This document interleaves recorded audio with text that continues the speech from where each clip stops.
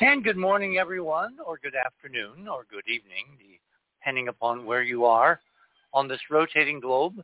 Welcome to another edition, the Sunday edition, of The Other Side of Midnight, that magical time between dusk and dawn, where we try to cover all the things that normally people haven't been thinking about for a very long time, except these days, the unthinkable has become more and more part of our present, almost 24/7 reality. So tonight we're going to do an experiment.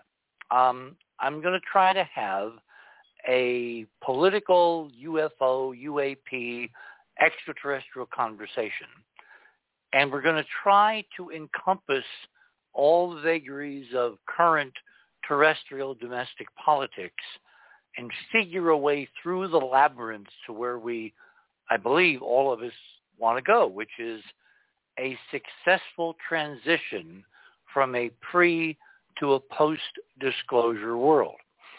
And I've been meaning to ask Steve, my good friend Steve Bassett, who has been a stalwart activist in these vineyards for literally decades, around the same time frame that I've been looking at artifacts on Mars and the moon and other bodies of the solar system, realizing slowly that we were surrounded by the echoes of ancient civilizations without whom we would not be here. But for some reason, we have been cut off from this extraordinary historical fact. And we have been living in large part because it has been enforced upon us with a kind of delusional self-history that humans are only around, civilization is only 6,000 years old and humans are something less than 30,000. When in fact, there are extraordinary truths to be found not only in the current NASA data of what's out there and who it may one time have belonged to, but our relationship to it. And I believe, and I think I can support that with some evidence in our discussion tonight, that this is one of the prime reasons why there has been an extraordinary long cover-up for the last 75 years. I did not realize, literally until I was writing tonight's promo for the show, been 75 years before this weekend that the modern era of UFOs, UAPs, ETs, things that go bump in the night and fly around in luminous craft, actually, for Americans, began. Because it was 75 years ago this weekend that Max Brazel went out, I believe it was July 2nd, which was yesterday morning, 75 years ago yesterday morning, and found, after a violent New Mexico thunderstorm, and boy, do we have some buttes here in the land of enchantment. Anyway, he went out after this thunderstorm to try to round up the cattle, which, of course, are easily stampeded, and lots of lightning and rain and hail and the usual stuff of summer thunderstorms can really stir up a fuss. So as he's riding along, trying to find the strays, he comes across one of those vistas, which are readily apparent out here if you even visit briefly. He looks out across the prairie and he sees between him and some of his cattle bunched up next to a bunch of hills in the distance, this incredible field of glittering confetti-like stuff all over the ground, swept into little piles by sagebrush and weeds and, the kind of rudimentary grass that grows here in the prairies. And he obviously gets down off the horse because he can't go through it without trying to figure out what it is that's going to damage the cattle. And he realizes that he's stumbled across something that's like nothing he's ever encountered before. It looks metallic. It's got lots and lots of pieces, and it's ranging from confetti size up to, spars and I-beams and little broken rods and, just a melange of debris. obviously artificial, obviously made of something that's very, very shiny. I mean, it looks to him like aluminum foil. So, he dismounts and he picks up, some pieces, and he, how you do with foil, it's almost like instinctual. You crumple it. And he does that, and it uncrumples back, meaning it snaps back into its previous configuration, regardless of what he does. He smashes it flat, he sits it on the ground, he steps on it with his boots. It always returns to its original form. Thus was the beginning of the so-called Roswell legend. 75 years ago this weekend, the most obviously well-known story in UFO history, in American UFO history, was born. We're now 3/4 of a century later, and there's still incredible uncertainty as to what actually happened that night in 1947 when that violent thunderstorm ripped apart the skies and something fell out of it, out of the storm, out of the skies, out of the night. We're going to spend the next 3 hours talking about that and a whole bunch more, and what's happened now politically 75 years later, as we're poised on the edge in many different directions of finally understanding larger pieces of this extraterrestrial puzzle, including how we fit in. And that's where, of course, the NASA data comes in. So let me start at the beginning. For those of you who are unfamiliar with the show, welcome. We have something called Radio with Pictures, which means if you go to the URL for The Other Side of Midnight, theothersideofmidnight.com, and you click on tonight's banner, which has that really interestingly stylized artistic view of the Capitol with, it could be fireworks, they could be exploding suns, they could be dazzling spaceships entering our 3D existence from hyperspace. Make of it what you will. It just appealed to me as a kind of a otherworldly 4th of July celebration. So go to that banner, click on it. That will take you to the guest page. And right under the banner on the guest page, you will see fast links to items, Richard and Barbara. Click on My Items. That will take you to that section of Radio with Pictures where I have displayed some links and some images, and we'll just go through them as we have done for the last, several months of shows now since December of 2021. We're featuring some NASA news because quietly, unbeknownst to most Americans, because they're inundated with news and you can't pay attention to everything these days. I mean, really. There has been very quiet but steady progress on the Americans returning to the moon front. The giant SLS rocket, SLS stands for Space Launch System, the largest rocket that we've constructed as a nation since the retirement of the epic Saturn V back in the 1960s. This new moon rocket and its Orion spacecraft, when it trundled out to the pad a few weeks ago, underwent a successful wet countdown demonstration test, meaning they put the rocket on the pad, they fill it with fuel and oxidizer, liquid oxygen, and then they counted down to a few seconds before T-0, which would be liftoff, and then they stopped the count. They drained the fuel, they checked everything, and then yesterday morning, really early, ending yesterday afternoon, they rolled the moon rocket, the SLS booster, back into the vehicle assembly building, which is about 4 miles down this incredible causeway. If you're ever in Florida and at the Cape, you need to walk that causeway. It's very, very humbling. Anyway, it's back in the VAB, and they're going to be replacing some seals, doing some other small refurbishments that came to light during the test. And then the next time it goes back to the pad, which will be sometime in mid to late August, or maybe the first week in September, will be when it's in progress of finally, ultimately returning manned hardware, human hardware, American hardware capable of carrying American astronauts to the moon. And that unmanned first test of the Artemis moon rocket system, the rocket plus the spacecraft, will commence. Again, the launch will be sometime between mid-August and probably the first week in September. So if you click on that link, item number 1 in my items, it will give you the Artemis blog.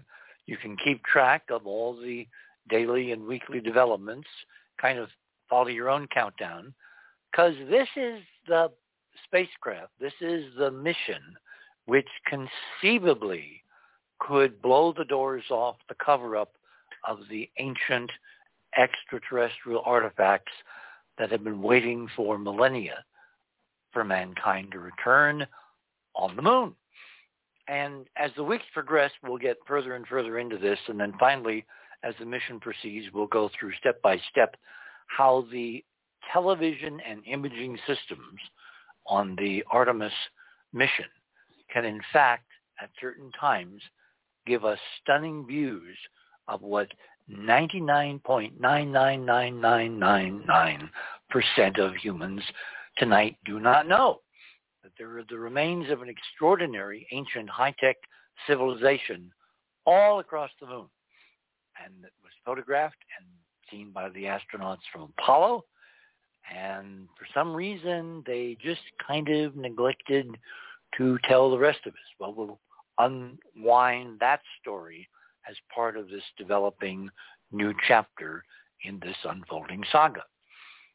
Anyway, item number 2 on the same page, right below the Artemis updates, we have the link to the James Webb Space Telescope.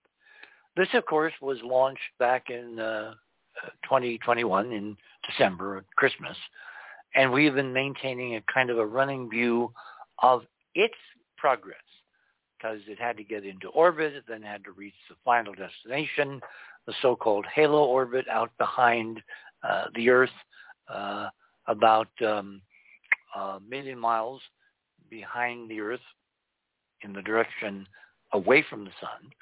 And there's this big, long orbit that it takes about 6 months to wander in this halo orbit around the kind of a central gravitational focus.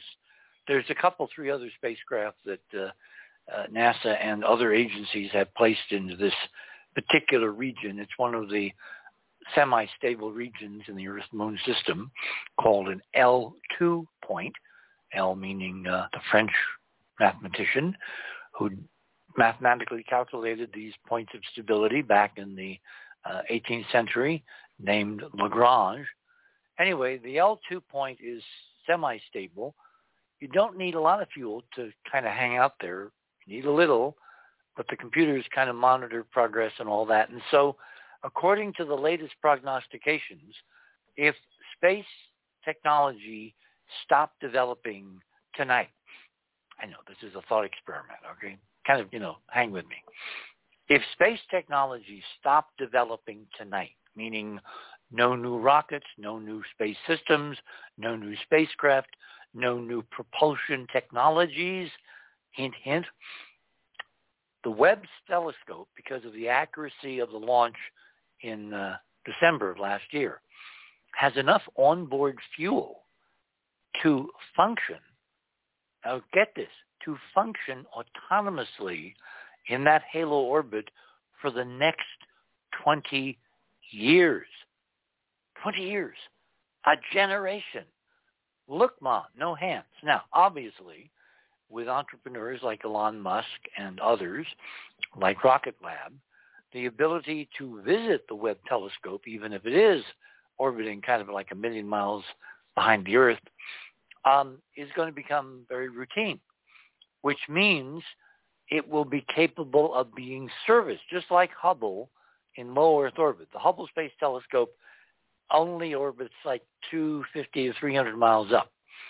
Webb is 1 million miles away. Now, you would normally think, well, there's no way we're ever going to go there. Actually, there is. And Musk may be the guy developing it. So that potential extraordinary development of new space technology aside, this telescope, this James Webb telescope, is set to produce extraordinary images and extraordinary science and extraordinary breakthroughs for the next 20 years. Now, why can we confidently say that? Because of the redundancies on board. It's got 2 of almost everything, which is the way NASA designs missions, particularly one this incredibly complex. So if you want to follow the progress of the Webb Space Telescope mission, around July 12th, which is a week and, maybe almost 2 weeks from now, they're going to be downlinking the first data taken of deep space. And we are promised images that will absolutely curl your toes or knock your socks off, or any one of a number of other cliches for scientific astonishment. So kind of stay tuned for that. Now, the backdrop to our extraterrestrial conversation on this July 4th weekend, on the 246th anniversary of the birth of the United States, is this recent article in Newsweek and other mainstream publications coming off a paper published by NASA under the aegis of the National Academy of Sciences back in January. This is kind of how slow the official chain of checks and balances kind of works in Washington. They kind of put all this stuff together in a paper in January. We're only learning about it now, 6 months later. The Martian rover Curiosity, about 10 years ago, drilled some samples in a place called Yellowknife, which was at the base of this 3-mile-high mountain that they've been climbing in the center of this 100-mile-wide feature on Mars called Gale Crater. And the drilling was done to see if water had ever pooled and flowed in the lowest levels of the crater floor. Water means life. Where there's water and life, there are organics.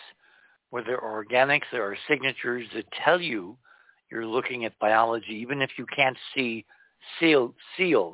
What do I mean by seals? Must have seals on the brain. Cells and, forms and morphologies and things like that. So what Curiosity did in this drilling now 10 years ago is they analyzed the composition of the muds, the ancient fossilized muds that they were drilling into.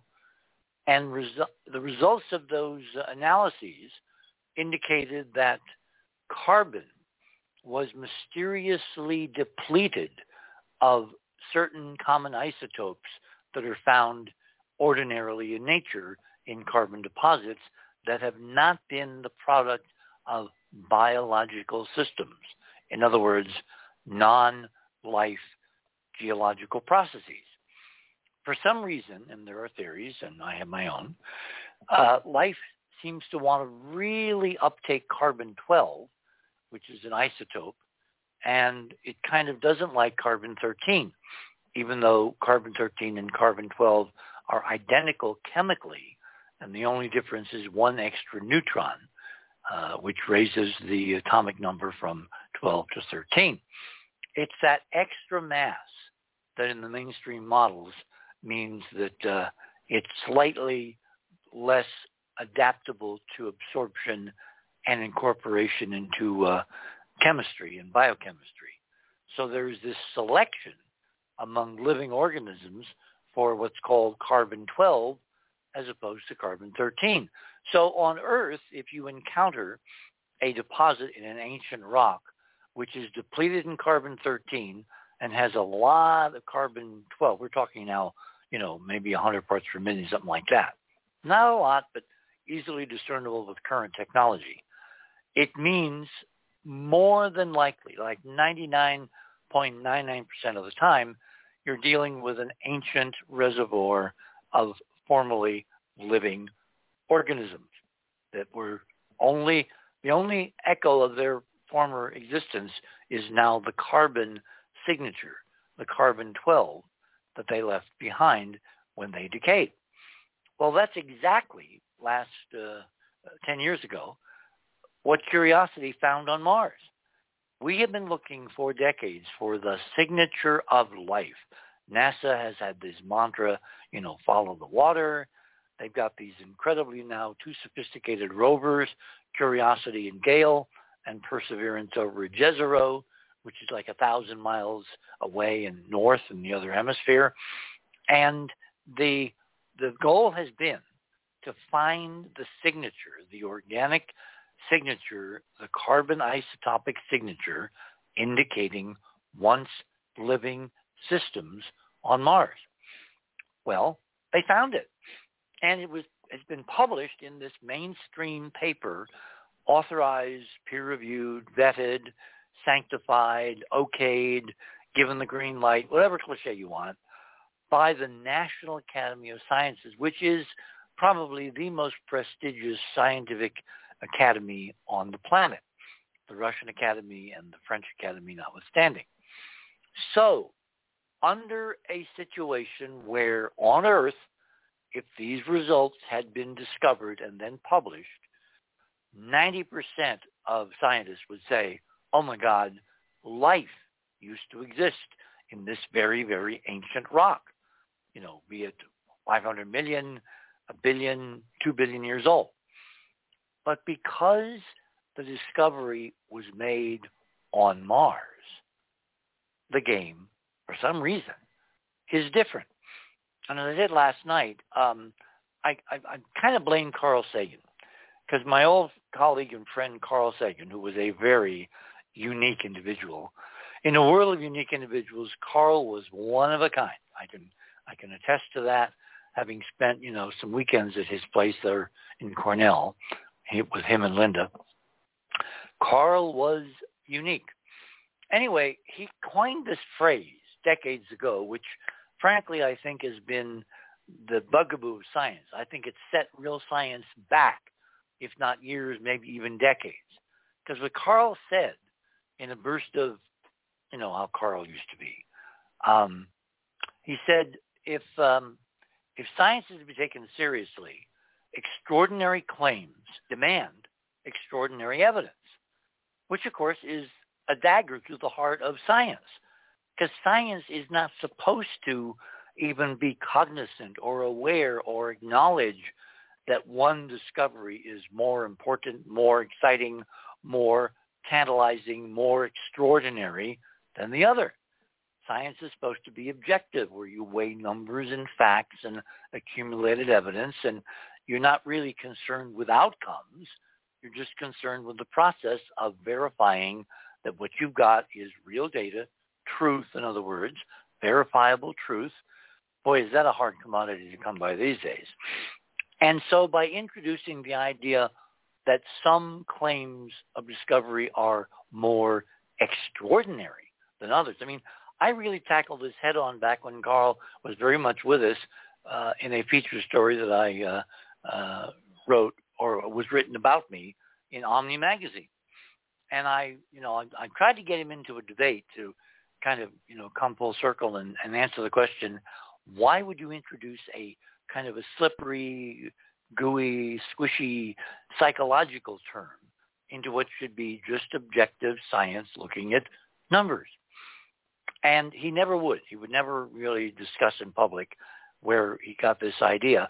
But what it's done is to weight the scales so that certain scientific discoveries are innately so fraught with implications, political, religious, cultural, sometimes even racial, that the amount of evidence required to overcome people's innate conservatism in accepting the new data, the new paradigm, is well nigh to overwhelming. And one of those areas has been the idea that we are not alone. And scientists who are working in this system, this is mainstream science, they are very cognizant of Sagan's dictum.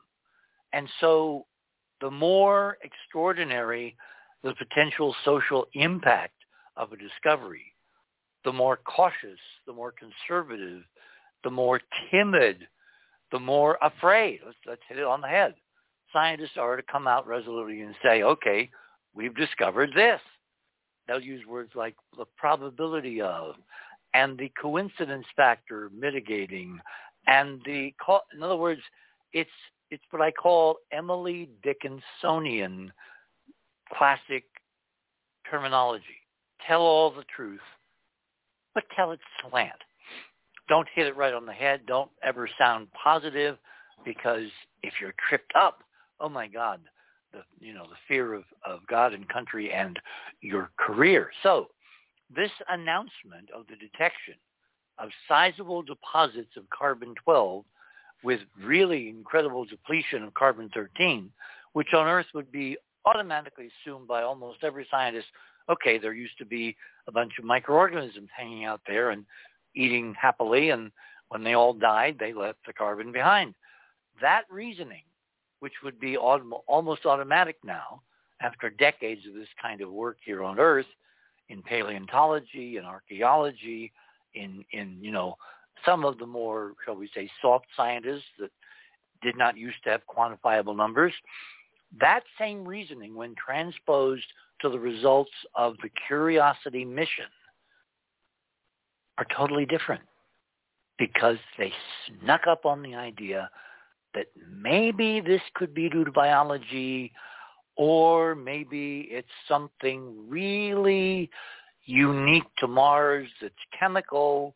It might even be due to interplanetary/interstellar dust clouds, which they think are depleted in carbon-13 and enriched in carbon-12 by some as yet unknown natural process. I have answers for that too, if you're interested. Anyway, bottom line, I think tonight we're living in AD. That BC was before the detection of this carbon, AD is after detection. But you will not get any scientist to commit tonight that NASA has found evidence of ancient life on Mars.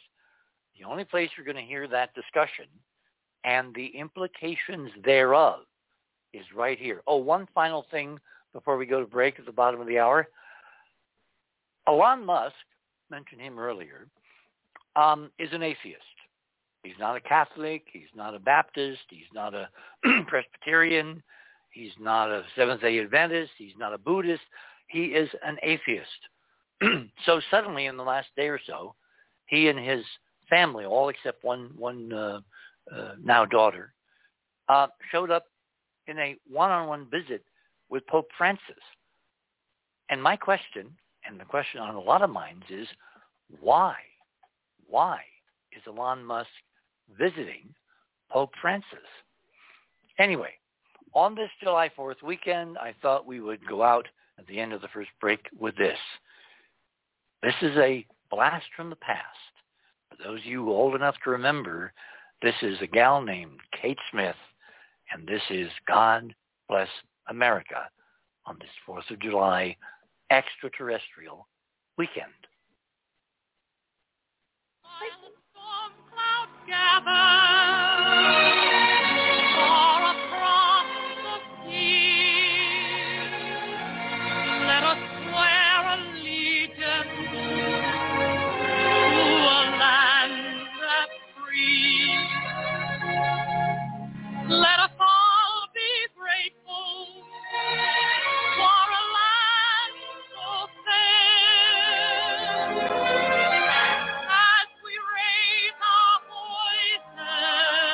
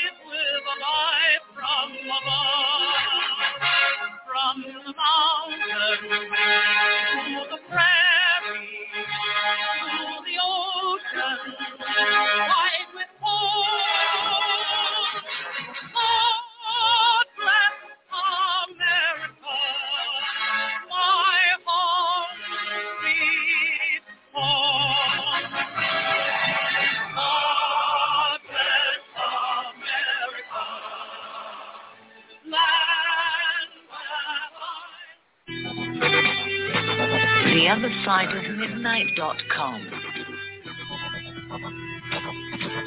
Tune in to listen to Richard C. Hogland and his fascinating guests.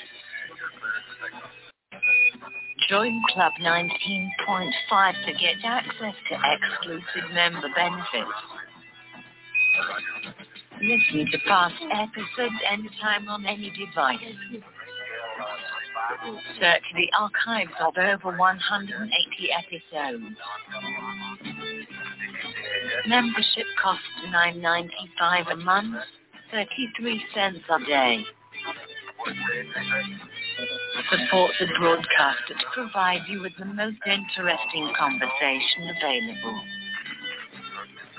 Talk radio at the cutting edge of science and thought. theothersideofmidnight.com.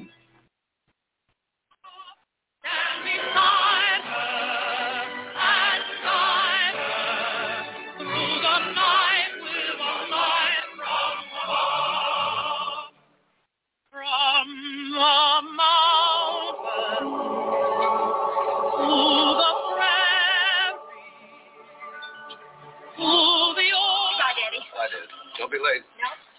White with gold. God bless America. My home. Sweet. Right, Pop? Right, son.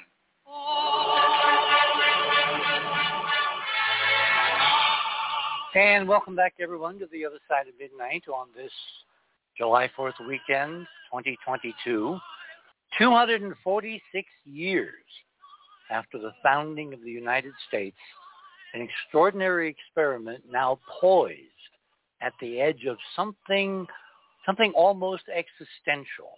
And so we're going to talk about this tonight, and we're going to talk about how the extraterrestrial presence, as my friend Steve often refers to it, may in fact be an antidote to so many things that seem to ail our current society. We shall tackle them one by one and try to see if any of them fit to perpetuate this experiment called America. Makes you think of a lot of things. We're going to be in this yet, Mom.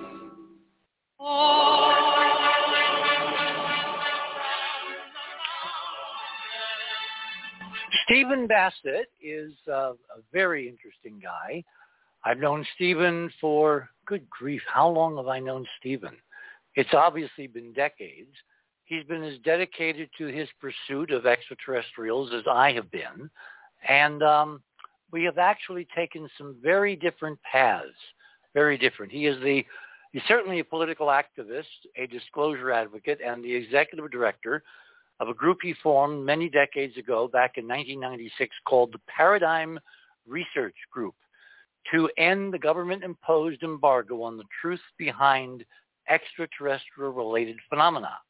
He has spoken to audiences around the world about the implications of disclosure, the formal confirmation by heads of state of an extraterrestrial presence engaging the human race, and he has lectured around the world on the political implications of the current UAP-ET phenomena, and has given over 1,200 radio and TV interviews in that same period of time.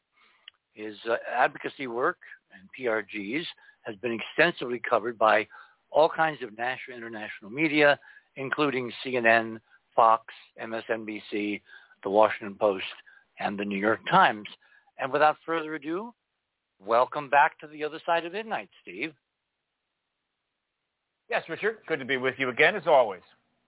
I wanted to ask this question, and I'm going to introduce Barbara in a moment. I want to get this question on the record first.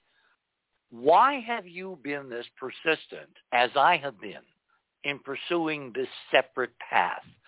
What do you envision is the goal, the upside of confirming that our interrelationship with denizens of the galaxy is deep and long and ancient and, in fact, determinative of the human race itself? Why have you been so persistent? Well, there's two questions there. Why have I been persistent, and what do I see as the outcome of achieving our fundamental goal of disclosure? These are questions I can do a couple hours on each. You know that, Richard, but let me be brief. Well, we have 3 hours. You don't have to do it all in 2 minutes. Oh, really? Oh, okay. First of all, you have to do something with your life. I mean, that's kind of what you have to do. I mean, for some people, it's very straightforward. For others, it's not so straightforward, but you have to do something with your life. And I am a person that has always pretty much been looking at meaning, purpose, that kind of thing, and not just say something simple like accumulating money. Though I kind of wish I could have done both. But the point is you got to do something in your life. And I made a decision in 1995, the winter of 95, that what I wanted to do with my life, it took me a long time to get to the point where I could make a decision like that. Prior to that, I was very confused. Let's just leave it at that. And I decided that this issue had come of age, and that if I was going to choose a path, this could be a quite extraordinary and interesting path to take.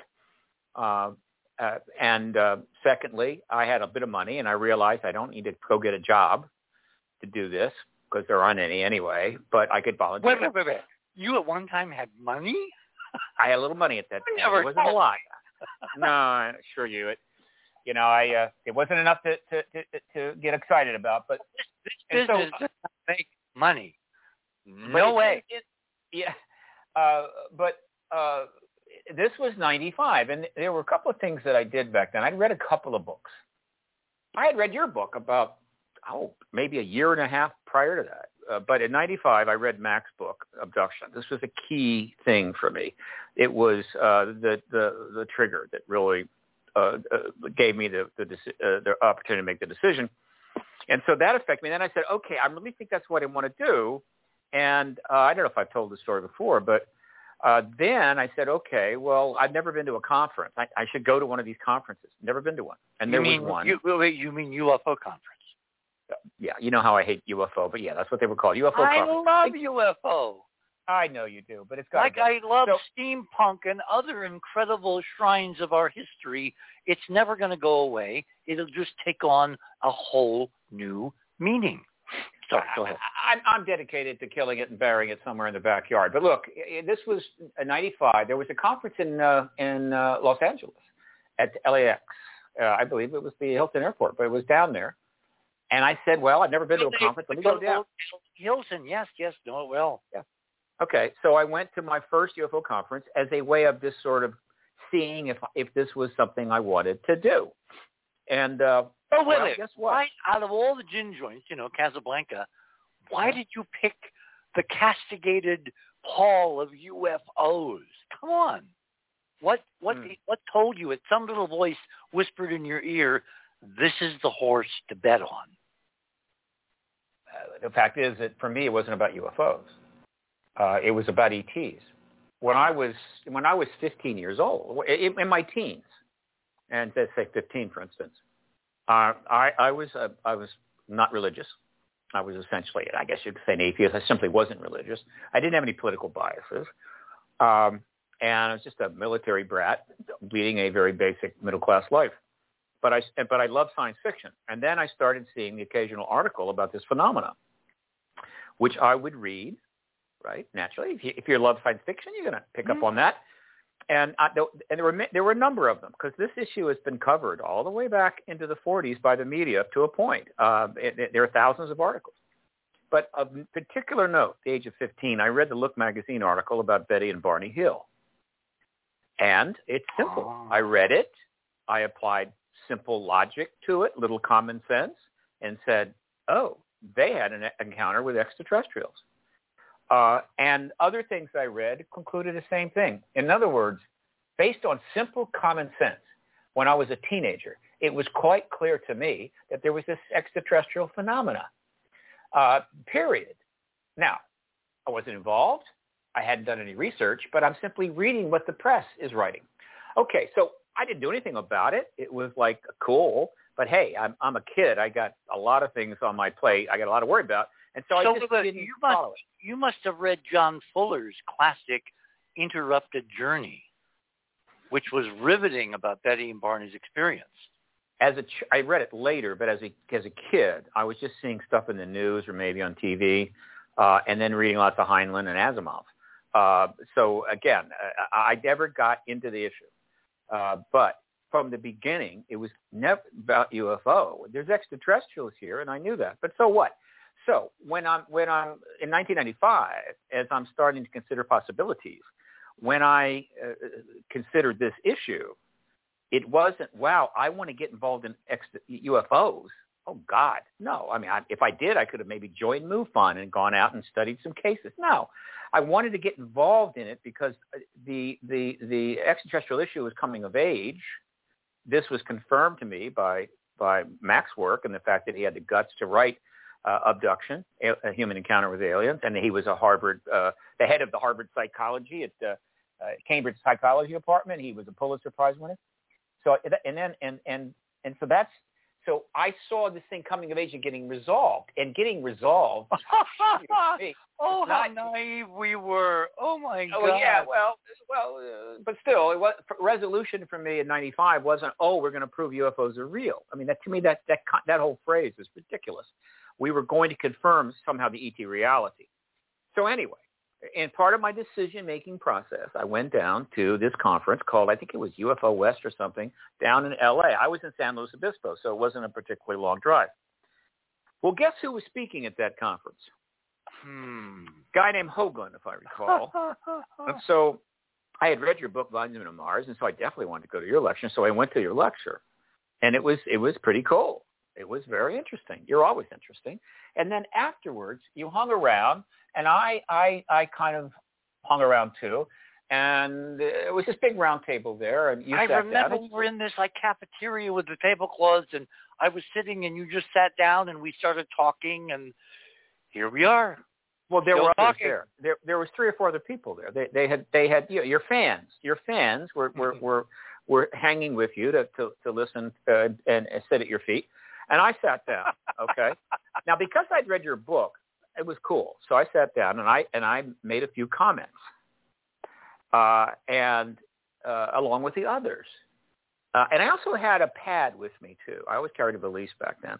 And so I make a couple of notes. And at some point, you looked at me, and you said something along the lines of, are you a journalist, or do you look really serious or interested in this? And then we had a kind of exchange. And what was important about that moment, and I think I've told you this before, Dick, but it was 1,000 years ago, is that whether you knew it or not, you in that moment made me feel like, hey, welcome to the party. You get into this. Sure, you look like a serious person, smart guy. Get into this. You're welcome to be part of this. That was not trivial, and I noted that. Now, where it got interesting is that you had another presentation. I'm pretty sure this happened at that time. I may be confusing it, but I think you then had another presentation that evening. Yeah, it was then, all the way back in 1995. And this was like what they call it, you have your lecture and then you've got your workshop kind of thing. Anyway, yeah. So I attended this, and I'm feeling emboldened because we had this discussion. And it was in an outdoor, it was kind of like a tent set up. Probably had capacity of about 150, 200. And so I attended this, and the first thing I noticed was the tent was packed. There was not a place to sit. It was absolutely packed. And then I noticed you were having a problem with your slide situation. Your automatic hand slide thingy wasn't working. And so I said, look, I'll move the slides for you. Mm-hmm. And you said, great. And so I pulled up a chair next to the machine, and then every time you gave me the cue, I popped the slide. And so on my first engagement of this issue in that way, I'm helping the great Richard Hoagland in his slide presentation, right? So now I'm really in, right? So I'm getting sucked in. And then the third thing I noticed, which I'll stop there, is that, and this is not going to shock anybody, you went on for, I think, 3 hours. 3 solid hours. And I'm cool. I'm cool because I'm running the slide machine. You can go as long as you want. I'm feeling really cool. But the thing I noticed, not a single person left that outdoor setting with the tent thing over it or whatever the hell. They stayed there for 3 solid hours. They didn't even go to the bathroom. I was impressed by that, all right? And so I went back up to San Luis Obispo and considered my options. And the sum of it all was that I decided this is what I'm going to do. I'm going to volunteer. If I can volunteer, I'm going to get involved that way. And I got really lucky because in the back of Mac's book, Abduction, was the address and phone number for PEER, his program for extraordinary experience research, which he set up in Cambridge, not far from the Cambridge Hospital, where he was the head of psychology. And I don't know. I guess I was imbued with the little passion or something, or naivete, and I simply called him up, and I was able to persuade the general manager, the manager of his operation, a wonderful woman by the name of Karen Wesolowski, that to agree to let me come and just volunteer as a development person, because I had a lot of business, I had some business background, business consulting, that kind of stuff. And they you could always use development, and that was it. And so I said, okay. I said, wow, what a great door to go through. And so I sold everything off, cleared everything off, emptied my bank account, packed up my car, it was an RX-7, and proceeded to drive across country to interact with, to join up with PEER. And on the way, I stopped in Washington, where I have family, and then I stopped in Weehawken, where you were staying. Yes. And I told you, I am, I'm going up there. Here's Steve. And you were irritated because prior to my actually arriving there, right, sometime between the time I encounter you at the conference in the UFO conference in Los Angeles and my trip left, I had called you and talked about maybe being a assistant to you, meaning, or at least sometime earlier, before I made the decision with the Institute, the PEER. I talked about being assistant, and it wasn't the right time or whatever, but you appreciated the offer, and so fine. So we talked about that, but then I came through on my way to Boston and to tell you that, well, I'm going up to volunteer for PEER, and you were irritated because, wait a minute, I thought you were going to volunteer for me, right? What happened to that?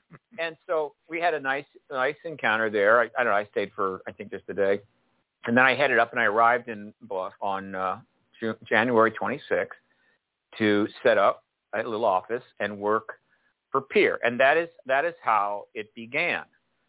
Now, again, understand, I'm starting off by volunteering for a Pulitzer Prize-winning Harvard professor who has entered this field with great courage and risk. And the way he entered it was with the abduction phenomena. So right away, we're not talking UFOs. We're talking ETs in the bedroom, all right? Yeah.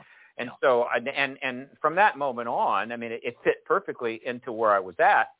But the ultimate decision that set me on my path to today was in my last few weeks up there, because I was a volunteer. It was not a permanent deal. And it was time to move on. I had this kind of epiphany that just downloaded into my head. What are you going to do next? And I said, look, it's clear, even more clear after being at PEER for those 5 months, that the problem is not science. It's not evidence. Not science. No. So what's the problem? I have the same incredible naivete. The problem with artifacts in the solar system has nothing to do with science. It's all about the politics. And so therefore, if that's the problem, if that's why we haven't been living in a, quote, and I didn't use that term then, post-disclosure world, is because of a political decision by the United States government for national security reasons that they would, I eventually called it embargo, they would embargo this issue for national security. And therefore, until you solve that political issue, you're never going to get the goods from the government, and you can pile evidence up and spend all your extra money or your Social Security checks researching and writing books and going out and cases you could work your fingers to the bone for MUFON. It isn't going to matter. And so I said, look, that's what I'm going to do. And then I had the second epiphany. Nobody's ever registered as a lobbyist on this issue. Nobody was stupid enough to do that. So if I rushed down to Washington, and I did, I didn't waste any time. Immediately create a name and immediately file as the lobbyist. I'll be the first person to ever do it. And that could be a pretty good way to start, a good hook. And I was right. I registered as a lobbyist, and after a number of months, the Washington Post found out about it and said, we need to talk to this guy. They sent out a reporter, did a pretty good article, very substantial, long article with a massive photo. It was on the cover, the front page of the business section, which you can find on my website if you go to the media coverage. Worst photo ever taken of me, without question. I mean, it's just the worst photo. Well, you had a tad more hair then. Didn't matter. The hair didn't help. It was an awful photo. And I was holding up, but in this photo, I'm holding up John Mack's book. And I say the book, the symposium record of his symposium at MIT in 1992, the one he put on with Pritchard. The symposium on alien, I think, discussion, I forget. I should know that. And so that's the beginning, okay? And so that's what gets me going. Now, what kept me going, for 26 years? Well, first of all, a quarter of a century. Yeah. Once you enter this field, particularly late in life, what you discover is other options immediately fade away very quickly, right? So it's like it's a built-in lock. You're locked in, right? Here, you've taken this path. It better be the right one because other paths are literally disappearing on a daily basis. But to answer the question as succinctly as possible, every day that I was involved, everything I learned, I began to come to understand something very significant. That one, the extraterrestrial presence was the most important thing the human race is ever going to have to ultimately deal with. Two, political implications of it are enormous. Three, the truth embargo that the government imposed has had significant consequences, not many of which were very negative.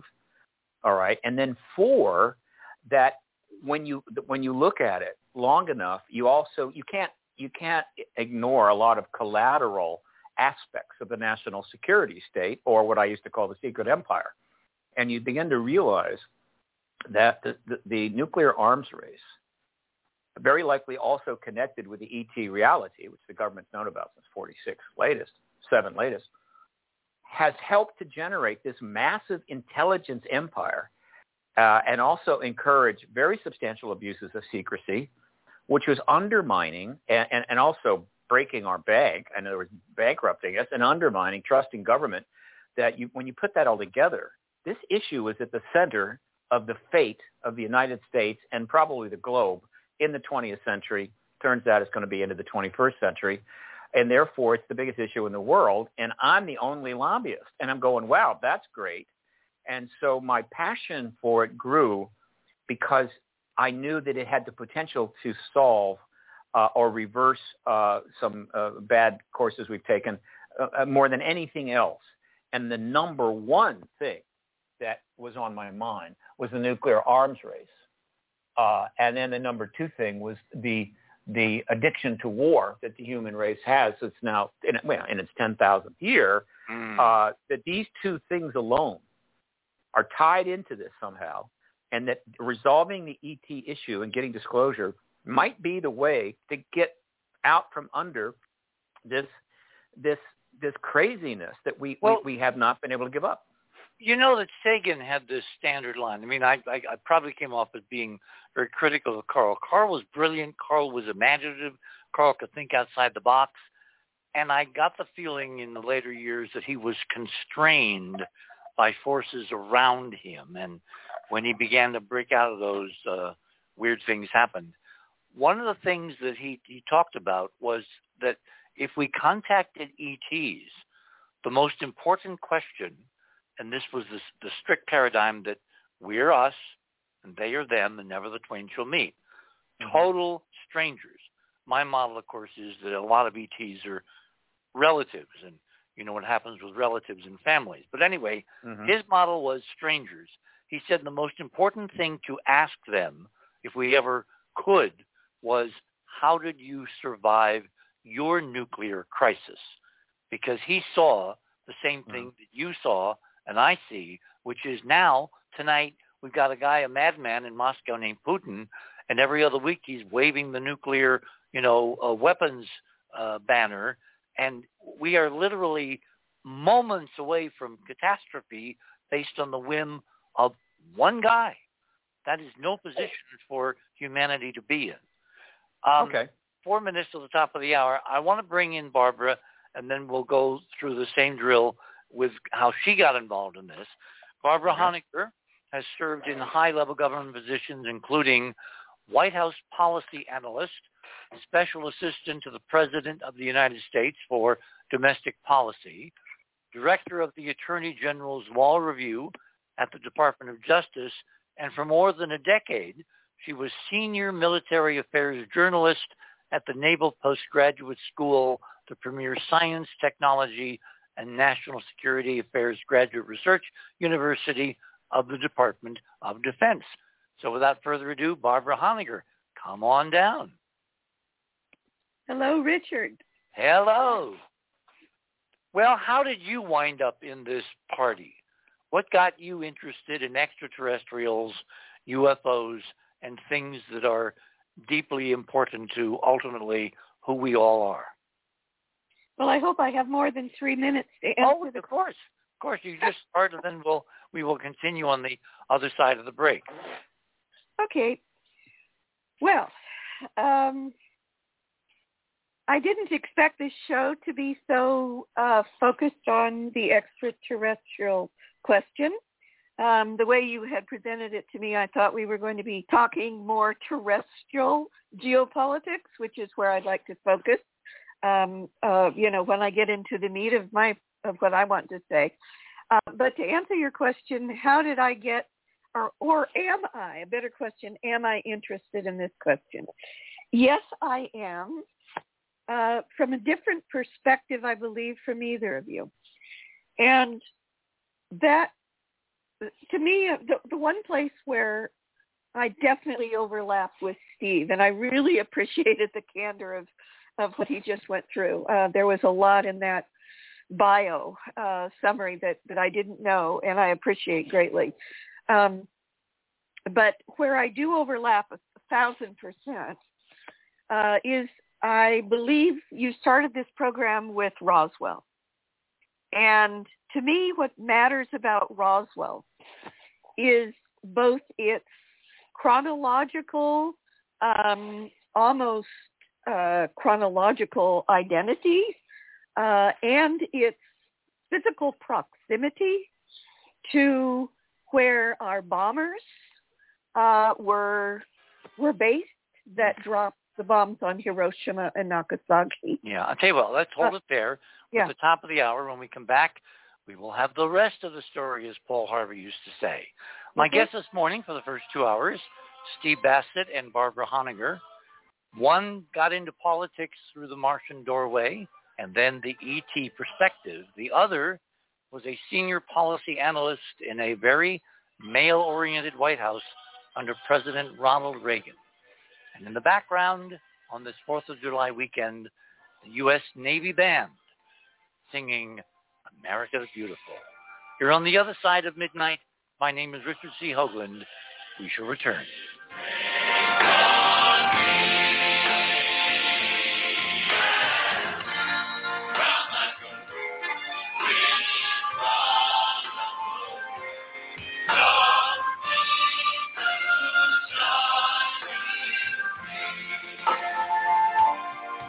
Oh, beautiful for you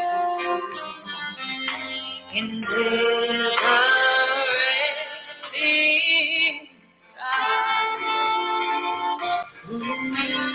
more than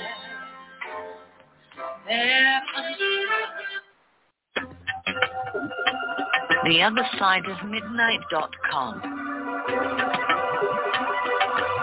Tune in to listen to Richard C. Hoagland and his fascinating guests. Support the broadcast and don't miss another groundbreaking conversation. Join Club 19.5 to get access to exclusive member benefits.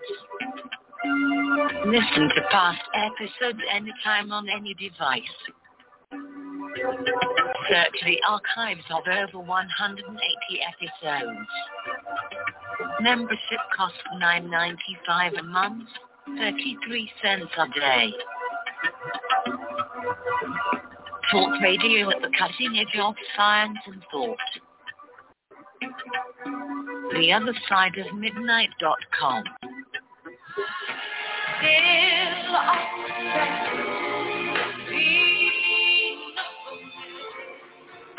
and every day oh, beautiful, for special skies, for amber waves of grace. And welcome back, everyone, on this Sunday night, July 3rd, before the big holiday, 246-year anniversary of the birth of this unique experiment, which tonight is in real existential danger.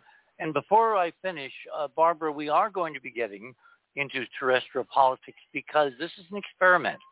I think what we're undergoing is in part the reason that we're having this existential crisis, because nothing bigger could deter us from the ultimate revelation that our relationship to whoever is out there, whatever is out there, whatever extraordinary impact on our very genesis and history is currently trying somehow to muddy the waters so disclosure never comes. You're on the other side of midnight. My guests this morning are Steve Bassett and Barbara Honegger, and the U.S. Navy band just finished. So, Barbara, back to you. Okay. Can you hear me all right? 5-by. I'm sorry, what? 5-by. It's an old Air Force expression, meaning 5-by-5, meaning loud and clear. Okay. I was in the Navy, not the Air Force. Okay. Okay.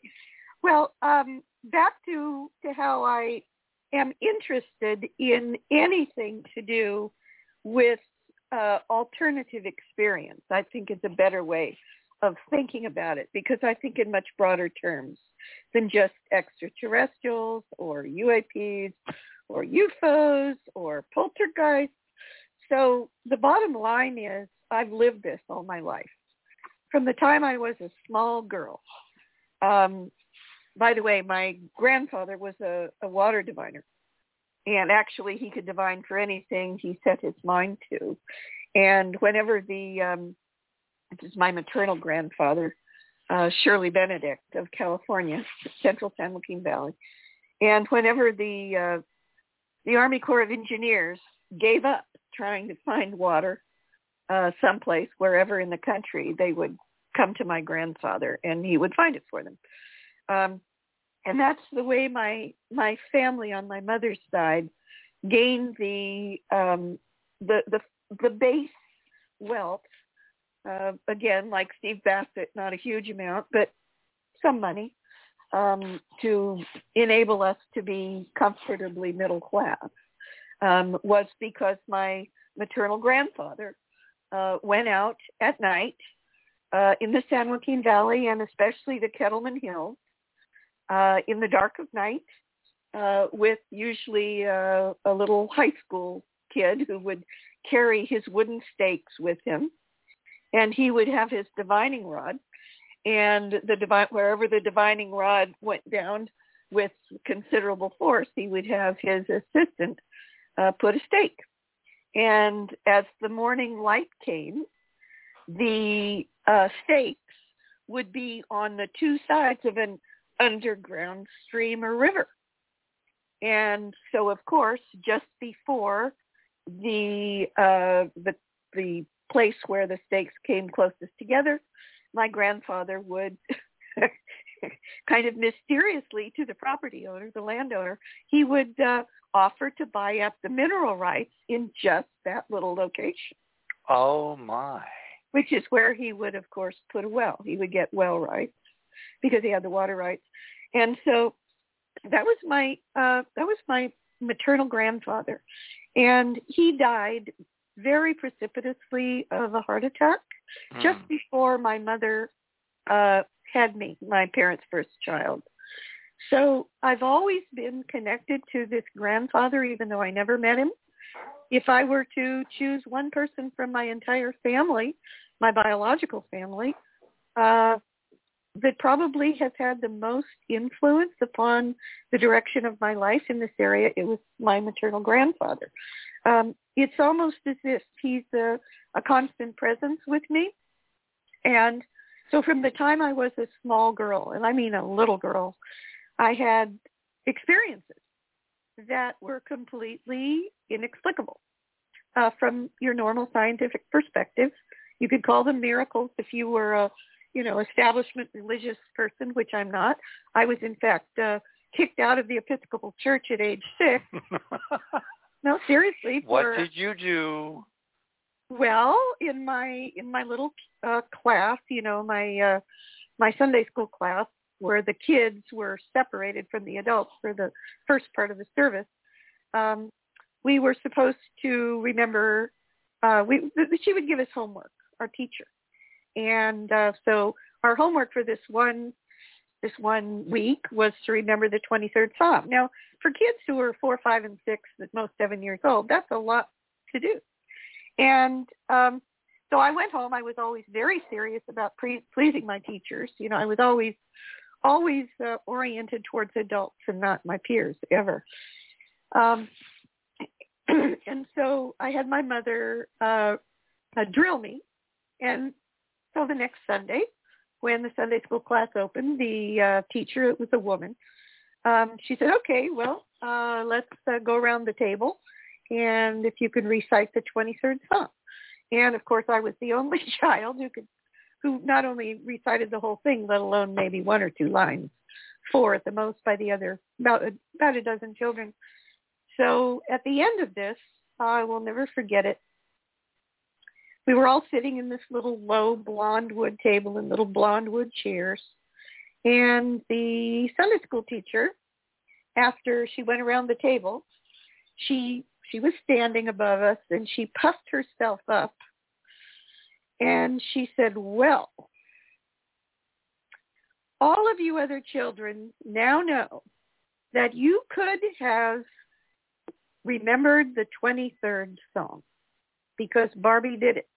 I will deal with you later, but I'm now going to reward Barbie, and she's now going to tell us what Jesus Christ means to her. Well, of course, at age, 5 or whatever, I had no idea. And but I straightened my back, and I told my truth, which I always have, despite the consequences, and they've been serious in my life. But I always tell the truth, as I understand it at the time. And I said, well, whoever this Jesus Christ person is, I'm sure he was a very nice man, but my daddy is better. And that was it.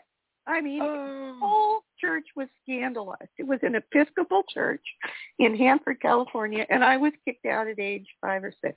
I thought that was right? So that was my experience with organized religion, but it didn't matter because my experience has been from the time I was a little child that the whole universe, it feels like the whole universe interacts with me. So you can think of, an ET experience or a UFO experience, and I have very close friends who've had them, big time. And they've told me about them. I've had absolutely no personal experience with any of that. But I have had phenomenal synchronicities and phenomenal personal experience and guidance that has resulted in serious changes in the world when I follow my guidance. So I've lived it. Let's put it that way. Now back to Roswell. I was born only about 3 months after Roswell. And I wasn't aware of it for many, many years. But when I did become aware of it, what absolutely stood out for me, and again, this is a guidance, which of course is borne out by the facts, especially anyone who wants to really get into it, you got to read a book called UFOs and Nukes, of course. A very, very important book. Probably the most important one in the field that makes the explicit connection between the appearance of so-called UAPs, UFOs, orbs, ball lightning, whatever you want to call them, whatever they really are, and we don't really know. My guidance tells me that the underlying phenomenon is what we would call the orbs, and that they can manifest their appearance and interaction with the human mind or brain any way they like. And that some people experience them, other people experience them as UFO interactions, whatever. But anyway, that is simply a hypothesis. But what I do know is my life experience. And my guidance told me loud and clear that there was a direct relationship between Roswell and everything that happened after and the first detonations of nuclear weapons on Hiroshima and Nagasaki. And I also believe, and have been on your show before, that there is a direct connection to the Nazis, in particular Adolf Hitler. And as you know, the Project Paperclip people, there was a group of them right close to Roswell. That's not a coincidence either. Okay. So I guess that answers that question. But what really, when we get into the more terrestrial geopolitics and what's happening now, which may not be that part of the conversation you want to have right now, but I will tease you because where I believe important overlap is to what has just happened in the United States and the so-called abduction phenomenon. And if you link the abduction phenomenon to UAPs and UFOs, which some people think there's a connection, others don't, but if you do, but regardless to the abduction phenomenon, there's just no question. I know Jacques Vallée.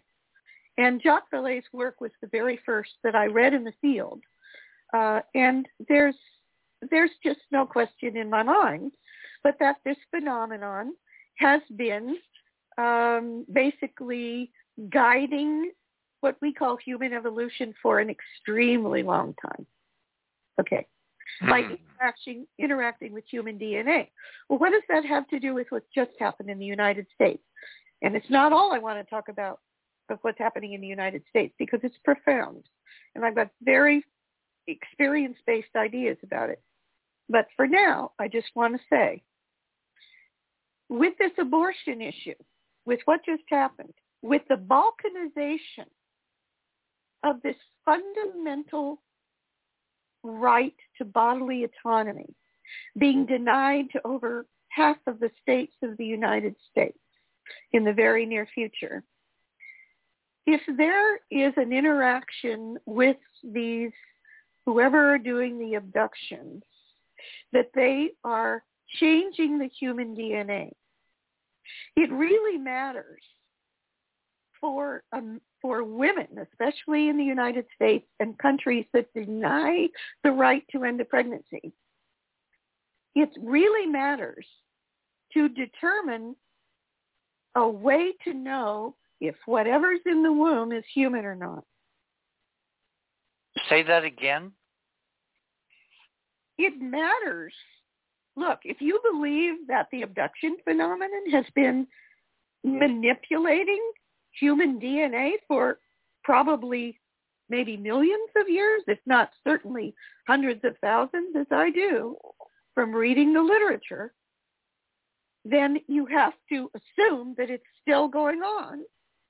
And so you have to assume that at some point, if it hasn't happened already, that they, whoever they are, or whatever it is, the phenomenon that causes these abductions and this DNA manipulation, that at some point, it's not going to be us in the womb. Well, that's one. It's whether those women who are bearing whatever that is have a right to end that pregnancy. Oh, now that's an interesting angle. Yes, it is. All right. Let's because I want to come back to Steve. Steve, as you obviously are well aware, American politics are going to hell in a handbasket at Warp 9. We have a court which has suddenly made such abrupt, radical changes in conventionality, in people's perception of rights, of norms, of stability, in so many different areas. And it's all been telescoped within the last literally few days, although it was telegraphed, for months and maybe years ahead of time. In this political environment, which is polarized, where people can't even discuss calmly certain personages in current political life. Like, there are people you cannot bring the name of Donald Trump up, and they get very upset. They ask all kinds of bizarre questions like, well, why are you bringing that up? That's not relevant. It's like the unspoken name of God. I've never seen a political figure treated in this way in my life, which is rather long and rather complicated and been exposed to a lot of things. I mean, you can say almost anything about a politician, and there's a contingent that will like it, there's a contingent that won't like it, but no one gets really hot and bothered because it's just, quote, politicians. There's something about the Trump phenomenon which is different, and that's part of the problem, because in an marish, chaos-driven politics now in Washington, since you and I both believe that the political process is the only means of getting to the truth as to the larger frame of what this extraterrestrial interaction and connection has been, how do you count on making progress in any normal manner politically when all around us, to the left and right, conventional politics is dissolving literally as we watch? Well, that's a complex question. Good evening, Barbara. It's nice to meet you. I don't think we've ever appeared together, but I'm honored to be in your presence. Once before we did, Steve. We did? Okay. Well, my memory is pretty much shot. I was born, let's see, I was born 7 months before Roswell. Okay. All right. So we're both tied. We're both tied to that era quite nicely. Look, Dick, let me answer your question this way. We need to keep in mind that history is a multitasker. There's an awful lot going on all the time, particularly now that we think of the world in a global way, and so as opposed to what was happening in the village, right, from, say, 1,000 years ago. So anything you're trying to do, you are at the mercy of a countless number of potentially disruptive events, all right? Most of these will not be connected to what you're doing at all. They're just going to be a problem. It's like driving down the road and a tree just got too old and died and fell over right in front of your car. And you're going, well, who asked that? And then you're going to be late. You're going to be late for dinner. So there's a lot of that going on. But with respect to the disclosure process, or the politics of disclosure, as I like to often use the phrase, and again, disclosure in this case is the politics of getting the confirmation event. That's the capital D event.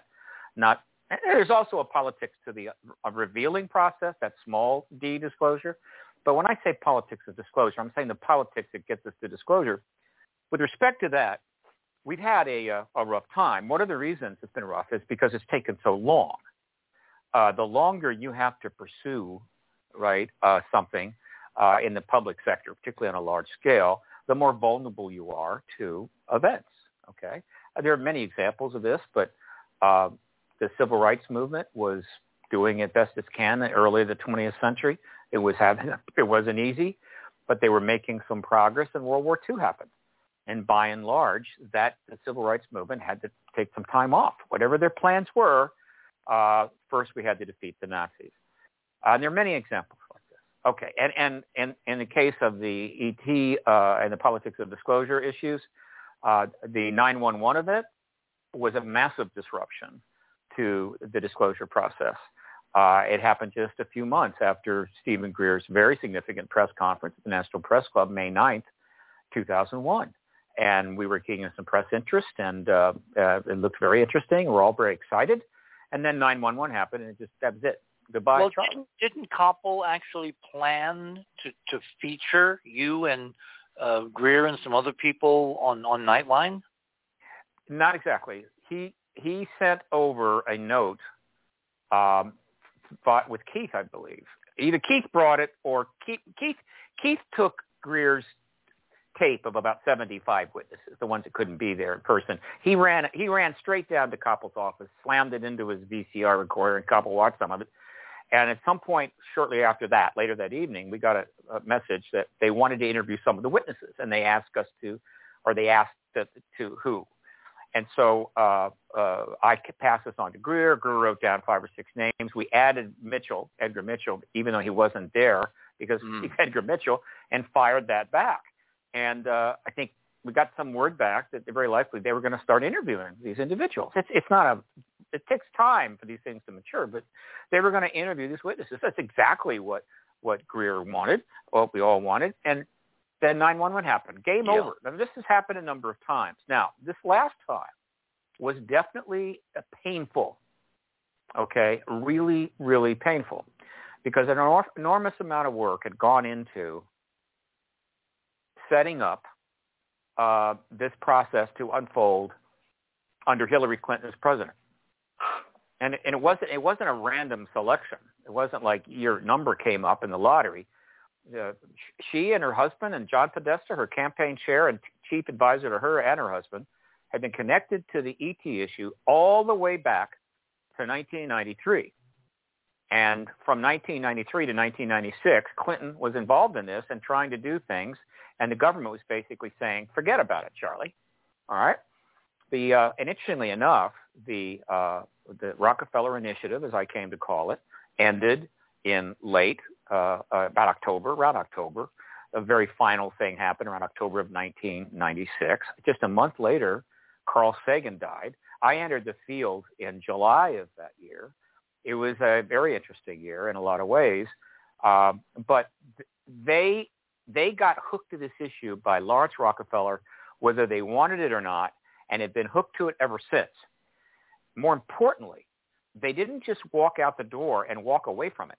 I think from the time they left the White House, she had intentions about this issue, because she was extremely upset that her husband was treated like staff. I mean, and like he was an employee of the Pentagon.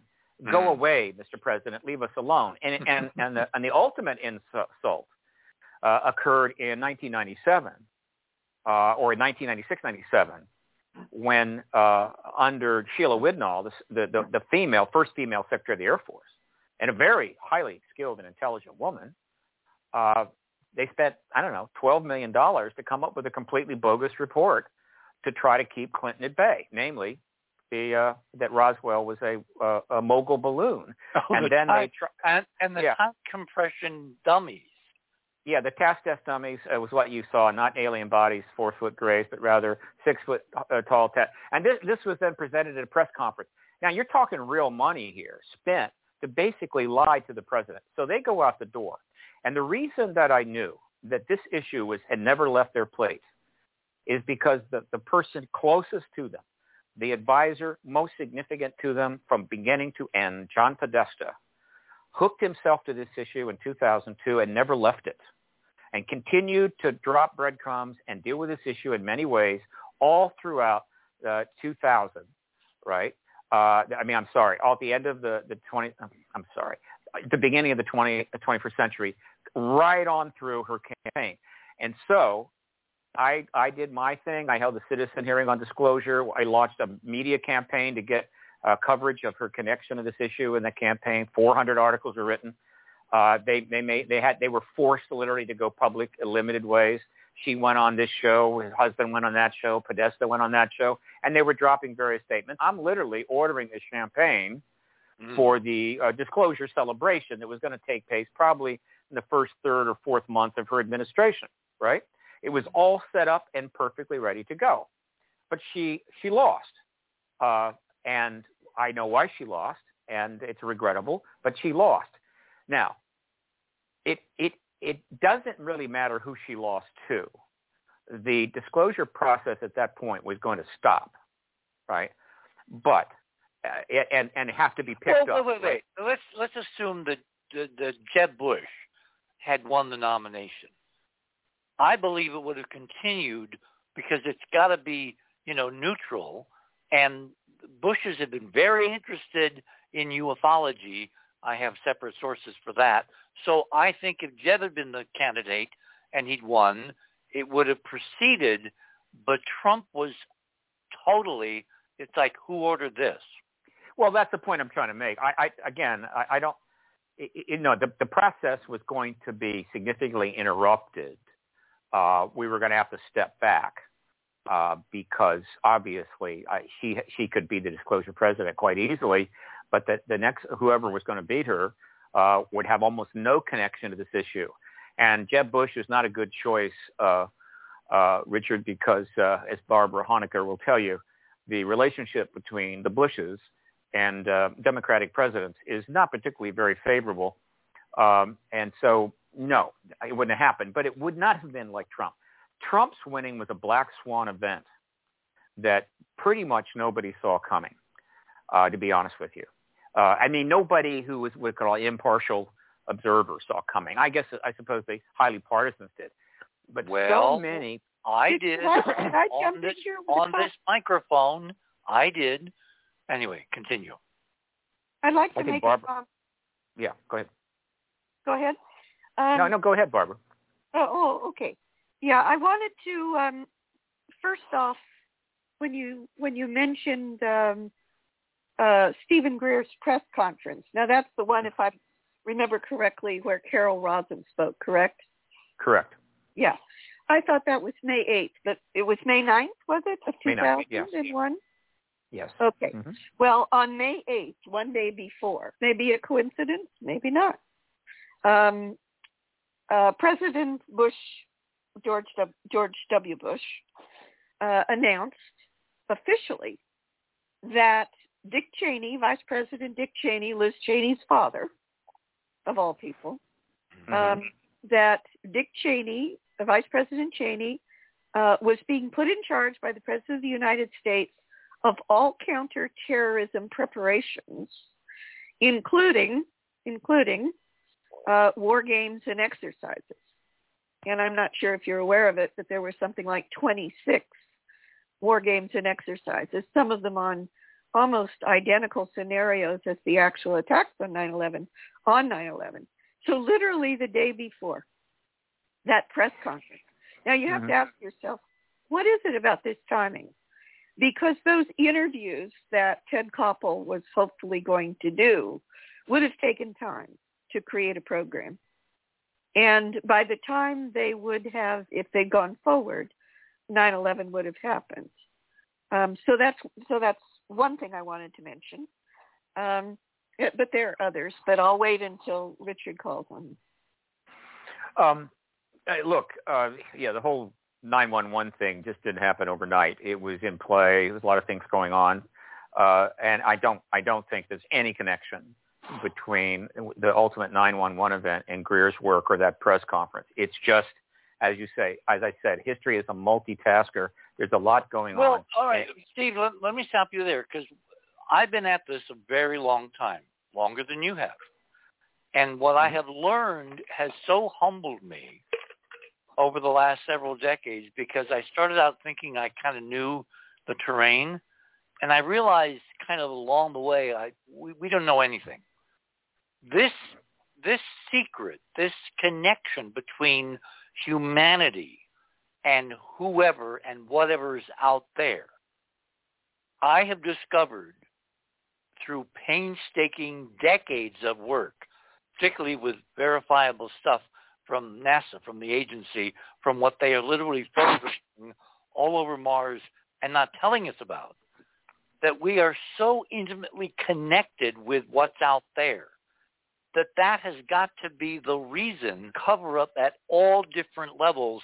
And frankly, looking at the coincidences of almost disclosure and then sudden terrestrial nightmarish scenarios where everybody's attention is sucked away to something that's existential and life-threatening and life or death right now, has happened over and over again, to the point where I'm beginning to wonder whether this is in fact somehow a coordinated effort to distract at such a deep level that we never learn the truth and who we are, because we're not dealing with strangers or aliens or the other.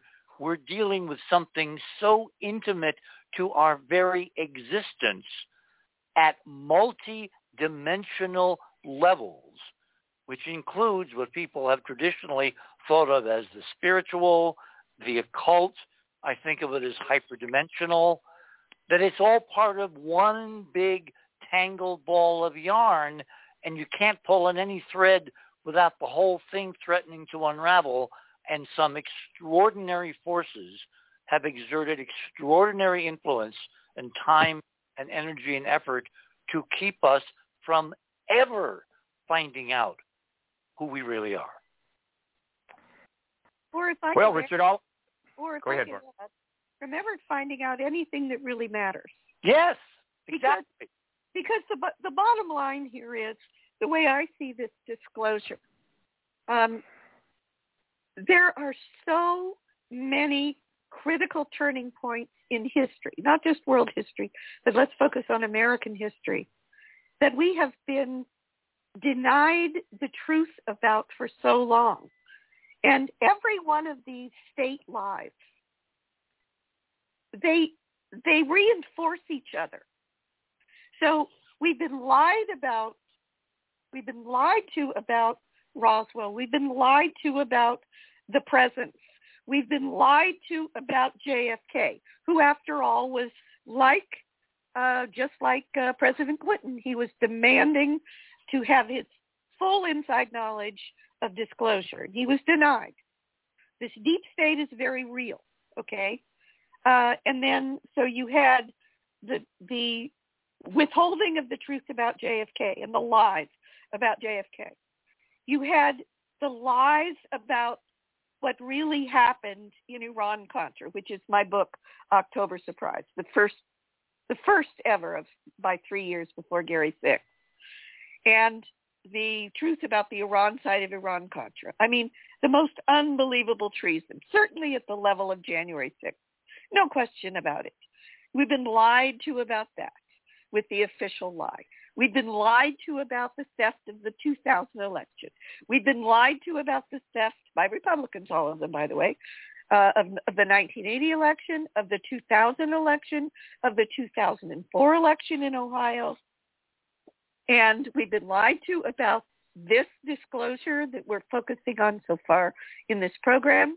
We've been lied to about 9/11. As you know, I'm now chairman of the board, co-chairman of the board of the Lawyers Committee for 9/11 Inquiry. We are the only organization on the planet that is actively suing the United States government at all levels for real disclosure, and we're making progress, by the way. I think we're making better progress on 9/11 disclosure than has happened yet on UAP disclosure. So all of these lies and official cover stories, they're interlinked, they're interlocked. So to me, disclosure is about radical truth-telling and radical research, period. I agree. Steve?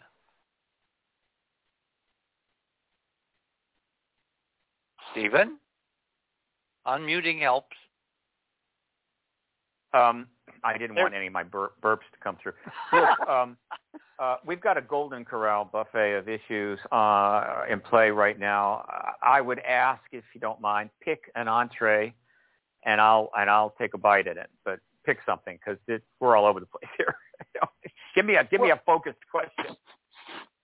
Well, I'm really intended for this conversation to be more loosey-goosey because, again, given how politically dysfunctional we are in every realm that is up close and personal, notwithstanding the exclusion of half of humanity in the United States as being real under the Constitution, I just wonder how pursuing a normal mainstream political process through the so-called hearings, et cetera, are ever going to get us to the truth if, in fact, all of these huge cataclysmic political events suddenly descending are part of an orchestration to keep people so desperate, so focused, so narrowly examining their navels that they don't give a damn about what's flying in the skies because they don't think it's relevant to their lives, which are perilously teetering on the edge of many cliffs at all. Okay, that's one take on this. That's not my take on this, but that's one. I'm just a poor country lawyer. Actually, I'm not a lawyer. I'm a poor country political activist. Okay. I try to keep things simple so that I don't, have a brain aneurysm. I boil it down this way. Let me give you a very grounded, practical example. You and I have agreed that Adam Schiff is a key player in the UAP disclosure political process in Washington, right? One of a number, yes. Well, he's the chairman of the damn committee. The guy from Indiana serves at his discretion. And he's the chairman of the House Intel. Yeah. But Warner's chairman of the Senate Intel, and that's a more powerful committee than Adams. But both of them are very important, no question. My point is that Schiff's attention is totally taken up with what Barbara just referenced, the outright naked treason of January 6th. Until that is resolved and its tentacles go so wide and deep, and what we've heard so far is like the tip of the proverbial iceberg, I'm just wondering if that political reality, the very existence of the country, expands to fill all the space, take out all the oxygen in the room, and there's nothing left over for UAPs because it don't affect anybody, they think. Again, I see it differently. Tell us the alternative. Okay. First of all, the January 6th issue is, again, one of the many things that have emerged out of the political chaos of the last 5 years. And that political chaos has definitely held things back, going all the way back to the beginning. Once Clinton loses, it's a significant setback.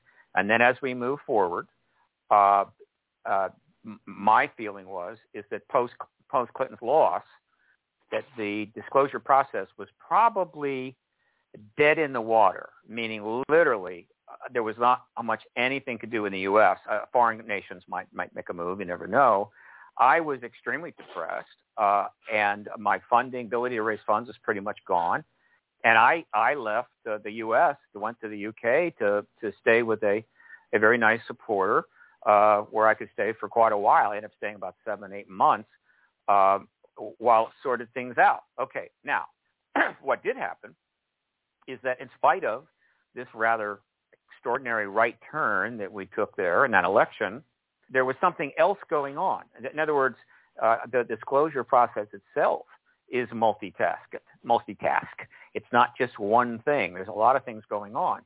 And so what happened was the To the Stars Academy emerged and launched itself in October of 2017. It was a gutsy call on their part. I know the planning for that went all the way back to 2015, that their plan was to launch after Clinton won, not after she lost. But nevertheless, even though the chaos was all around us, even by in that first year, they decided to go ahead and launch anyway and take their chances. Now, they launched into a very difficult situation, which made what they tried to do very difficult, and slowed it down and has kind of dragged it out. So in that case, the election was affecting the process. It didn't end it because there were some other people out there that I didn't even know about that were ready to come in, and they did. Now, over the last 4 years, we have made extraordinary progress, without question. And I am somebody that, one of the things I do is I follow the media on this. I read all of the mainstream articles on this issue from any reasonably good press, right and left. I don't go into the fringe stuff or some of the internet stuff because it's impossible. There's tens of thousands of articles. But New York Times, Washington Post, all the key newspapers, CNN, NBC, I'm watching. I'm following all this. And the coverage has been unprecedented. The type of coverage has completely changed. And the things that have happened, absolutely unprecedented in the last 4 years, in spite of the fact that the political chaos has only worsened with each passing year, all right? And so we've made, Bill, extraordinary progress. Now, in addition to the political chaos, we had the worst pandemic in human history based upon the totality of the infection, the scope, the number of people affected, the economic impact. This is the worst in history. That's a black swan event, too. Has nothing to do with ETs or disclosure, all right? But we had to deal with that. And then as we move forward a little bit, we've had some progress in just the last year. The next thing you know, Putin decides that he's going to die soon, and therefore if he's going to have to die, everybody else is going to have to die with him. So he decides to go get Ukraine as a legacy bauble and start the war. You just said something very controversial. Okay. That his starting of the war is because he's dying. How do you know that? I think there's significant evidence that he's seriously ill. These articles have been numerous. They've come from multiple directions. He's had a medical team following him around literally 24 hours a day for some time. And it's clear he has almost certainly cancer and some other issues. But he's also got the finest medical care that Russia can provide. So let me say, when I say dying, I don't mean he's in a bed with a bunch of tubes attached to him, but his prospects are not good. All right. And so he's in end times. And there's plenty of media coverage of this. Don't take my word for it. And so he does what people sometimes do, particularly autocrats do, when they're near the end. All right. And they oftentimes try to do something really cool on their way out the door. He's made an extremely poor choice. Well, that's not Putin, but still. No, but it is its equivalent in the United States, an autocrat. Well, yeah, I mean, we've got January 6th is an actual event, was unprecedented. So the January 6th insurrection, the pandemic, the war in Ukraine, these are very significant events capable of sucking up enormous amounts of political coverage and popular attention. But in spite of that, through all of it, the articles in our mainstream English language press have just been piling up. The total number of articles that I'm just logging in with respect to what's happened since 2017 is approaching like 1,900 that are directly related to the events of then and the following actions by the DOD, several thousand overall. Everything is being covered. We've had extraordinary developments in the Congress, in legislation, over at the DOD. We've had people from national security backgrounds like Radcliffe and Brennan and Woolsey coming forward and say, I don't think we understand that phenomena. And you've got NASA deciding it's time for it to get on board. Nelson comes out and says, look, we don't understand this. Then they announce they're going to have it. And I could go on and on and on. So the fact is, Dick, in spite of all these very difficult issues that we are facing that have global implications, we are making extraordinary progress. If it wasn't for these events, we would already be there. So what I'm saying now is this. The January 6th, you want projections, here's my projections. Put the money down. January 6th hearings are going to go on through July. They're going to end around the end of July, maybe a little bit sooner. There will be indictments from the DOJ, guaranteed. There will be indictments of Trump. There will be indictments of people around him. Now, that's going to be a big event, too, but it's not quite as distracting as you might think. We also have the political campaign underway, which is going to be pretty vicious, and so that's going to take up some space. But once the hearings are, the 6 hearings are over, by and large, unless something develops extraordinarily bad in the Ukraine, the door is open for the next hearings on the UAP issue. They will, I think you can have them in early August. The next one may be another subcommittee hearing like we just had, a couple of functionaries come up, another briefing, whatever. Yeah, or we might jump. speaking of functionaries, I was extraordinarily disappointed in the functionaries that appeared in that first subcommittee hearing. And the only thing that kind of turned it around for me was the presence of Schiff in the room and actually participating. But in terms of these two lackeys, eschewing the idea that they didn't even know what Project Blue Book was, I mean, that does not bode well for a serious in-depth drill down on a phenomenon that basically is part and parcel of the origin and destiny of humanity. Of course, they knew what Project Blue Book was.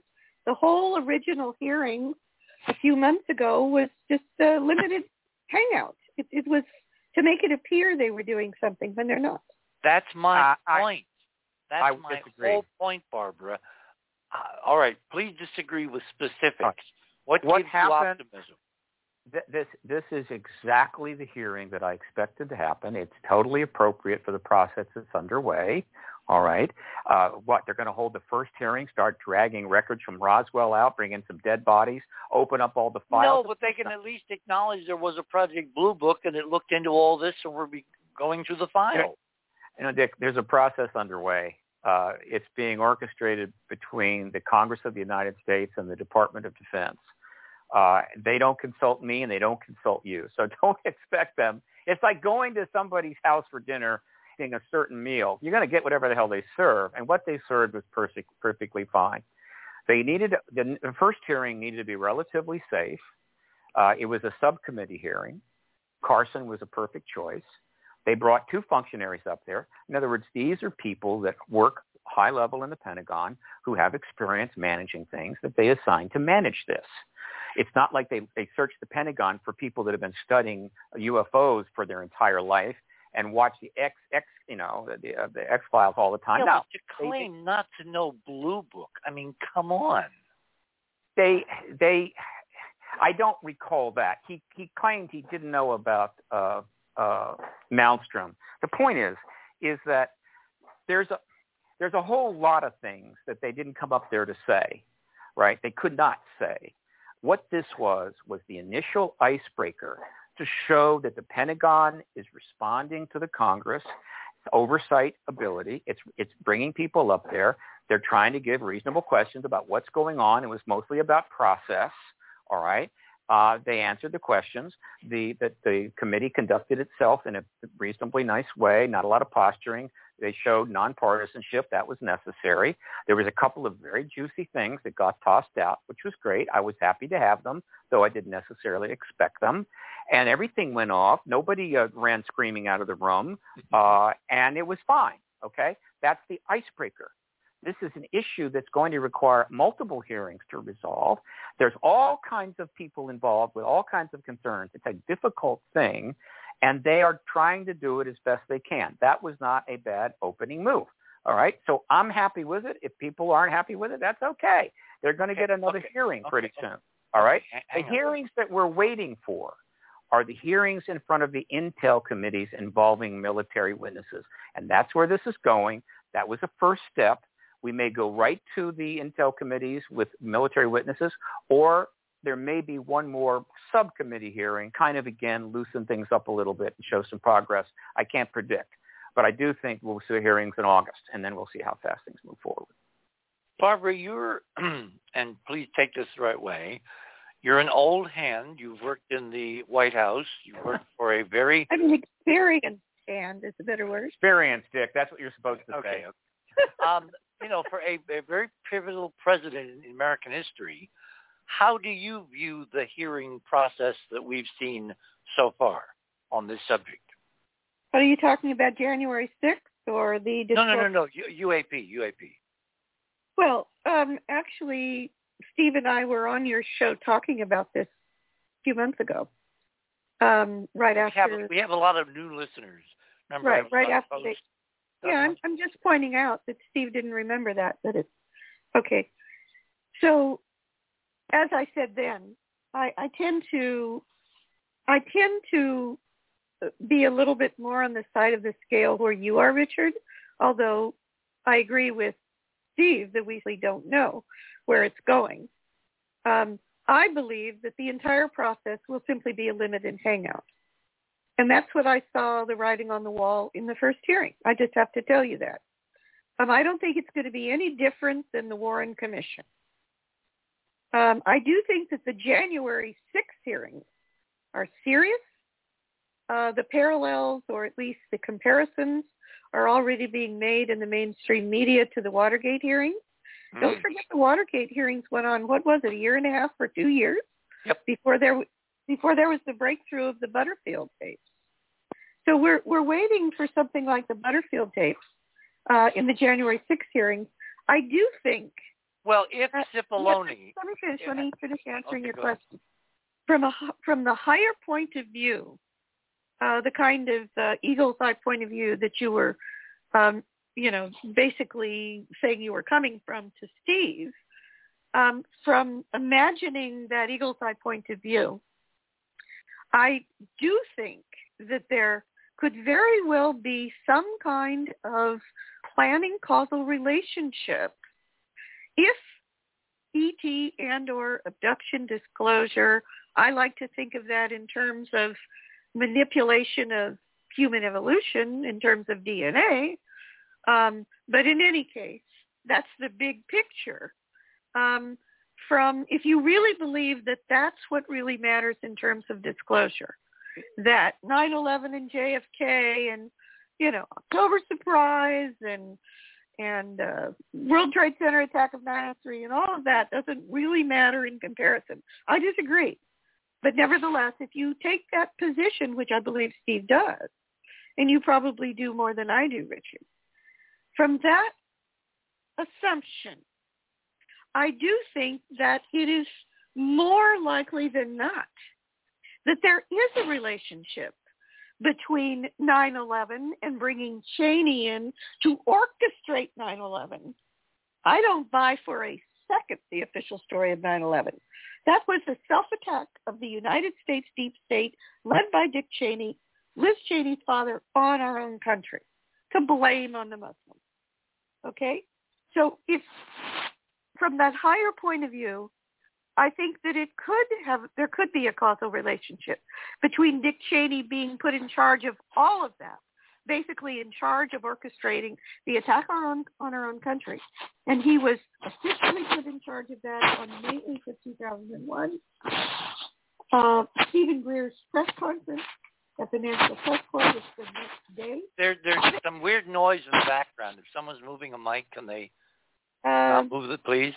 Not that I know of, but okay. I think that there could be a causal relationship of that. It certainly knocks the disclosure you're talking about off of the mainstream media for a good long time, okay? And then what did we have next? What we had next was COVID, right? And you think it's a coincidence that just as COVID, the international geopolitical across the globe attack on COVID, when that is suddenly lifted and the official line across the world becomes, well, okay, we're not going to worry about this so much anymore. You can do what you want, but you still should probably wear a mask. None of this top-down enforcement of non-voluntary lockdowns and such. The moment that's lifted, right after that, what do we get? We get the Ukraine invasion. You think any of these things are just coincidences? There's a surprise in all of this. This is my thread through tonight. I think they are related, and at the first level, Steve, I think they're related to distract us so we never, ever get the disclosure, because I found from my own work and the work of my colleagues through the NASA data, we have found the DNA mixing laboratories, and they're on Mars. There's a damn museum which NASA photographed and made public just the other day, of course, denying what they were doing. If you go to the other side of midnight and you look at my items, click on Richard under the banner on the guest page. You want to go down to item number 7, okay? you're in front of a computer, right, Steve? Steven? Unmuting helps. Yeah, okay. I'm on a computer. Okay, go to the other side of midnight. Go to click on the banner that takes you to the guest page. Click on fast links under the banner on that page to my section. Then scroll down to number 7. Guest page, guest index. What's the page I need to go to? All right, you found the home page, the other side of midnight. I'm on the home page. Yes. At the top of that, there's a banner for tonight's show. Your name is listed. Follow your name. Got it. Okay. Click on that. Okay. Wait a minute. I'm not seeing it. Thursday, June. No. That's not it. No. Saturday. I'm on the wrong page. Yeah. You want Sunday night. Let me try home. Okay. I'm at the home page. That's where I'm at now. Okay. Home now page. click on very top tonight's page. What do I do? show. Click on tonight's show in the upper left hand. Tonight's show. Got it. Okay. Got tonight's show. It's coming up. Then I see got the graphic here, Bassett. Underneath Lambert it says fast links. See that? Okay, hang on. Coming on down. Right under the banner, it says to listen to the show. Then it says guest page. Then fast links to items. There it is. Okay, which one do I click? Click on Richard. Richard, fast links. Okay. Go down to number 7. Number 7. Okay, the Martian door thingy. And okay, yeah, 8 sure. I'm aware. And 9. Okay. Mm-hmm. Now you can click on it and make it bigger, but it actually on the page is pretty nice. That's a damn door. Everybody who's looked at this, and I'm talking about citizens, contractors, carpenters, architects, engineers, just ordinary housewives, unordinary housewives, everybody. We've got mail that's 5 miles high. 99% say that's a door. And as you can see in number 8, we've actually got a formal analysis that was done by Tim Saunders last night. Mm-hmm. Geometrically, he's an architect. He designs yachts, marine designer. He says it's a door. All the experts we've talked to, architects and contractors, they say it's a door. 60 seconds. And I'll tell you what, let me kind of pause here because I don't want to truncate what we're doing. This is too important to get through too quickly because this kind of sums up what it is we're trying to do. Because ultimately, the question is, are we going to be taking this road, Karen Carpenter? Are our friends out there? Are we going to be taking the route we've taken for the last 75 years? Obfuscation, lies, deception, cover-up, distraction, everything except finding out what it all means. You're on the other side of midnight. My name is Richard C. Hoagland. Your turn. Of interplanetary craft, calling occupants of interplanetary most extraordinary craft. Calling occupants of interplanetary craft. Calling occupants of interplanetary craft. Calling occupants of interplanetary most extraordinary craft.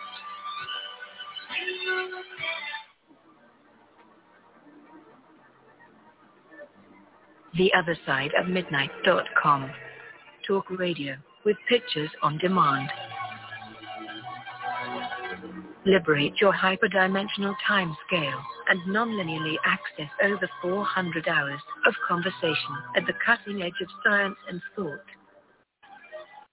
Join Club 19.5 to get access to exclusive content that fits your interests and time schedule. Filter episodes by guest or subject. Membership costs $9.95 a month, 33 cents a day. Talk radio with pictures on demand. TheOtherSideOfMidnight.com.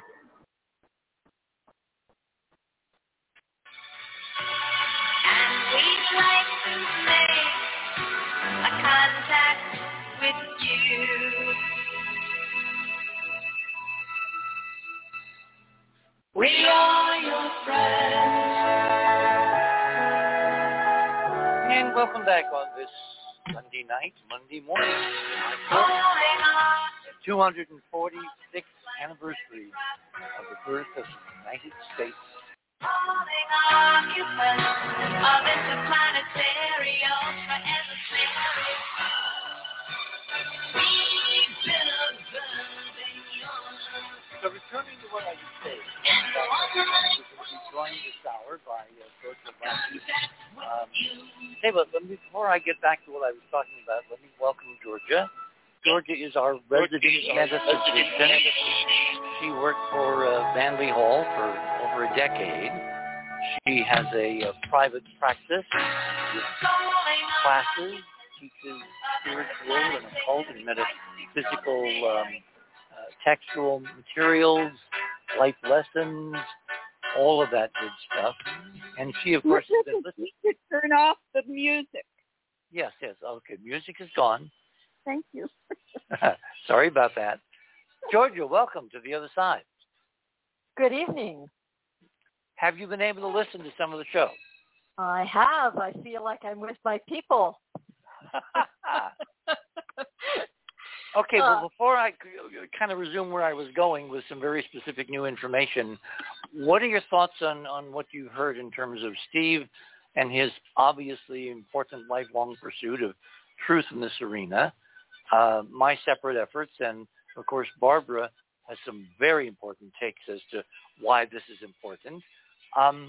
Where are you on this? Well, it's I had to laugh earlier. You guys were talking about being born before Roswell or right after. I was probably conceived when Roswell was happening, so I'm right in there with you all. And I also had to laugh. I also, Barbara, was summarily ejected from Sunday school. Well, congratulations. So I know exactly what that's like.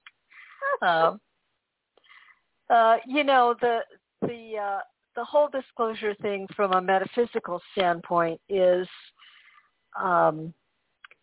it's underway too, but perhaps in a quieter, slower way. I don't see anything monumental happening till after 2025. I think we're going to be climbing the mountain, or like the roller coaster, ratcheting up. And then after 2025, I think all bets are off and things could move very, very quickly. And you might want to give some background as to why you picked that date. Well, metaphysically speaking, it's said that the spiritual hierarchy of this planet conclave every 100 years to discuss the unfoldment of the next step in human evolution. And back in the 1930s and 40s, there were esoteric texts being written that the next one would be in 2025, and that the agenda would be the discussion of the externalization of the spiritual hierarchy on Earth, which, too long to go into, but is analogous to or tied to the bigger family out there. And we need Rick Levine for this, but I think astrologically there's a setup for 2026 and 27 that is a possibility for big expansions of consciousness for humanity. Well, this, of course, in my mind, is all based on the hyperdimensional model, and the celestial alignments are triggers for openings, both physics and consciousness and all that. So that show we're going to do next Sunday on the 10th, okay? Rick is better. He had COVID. He's recovered.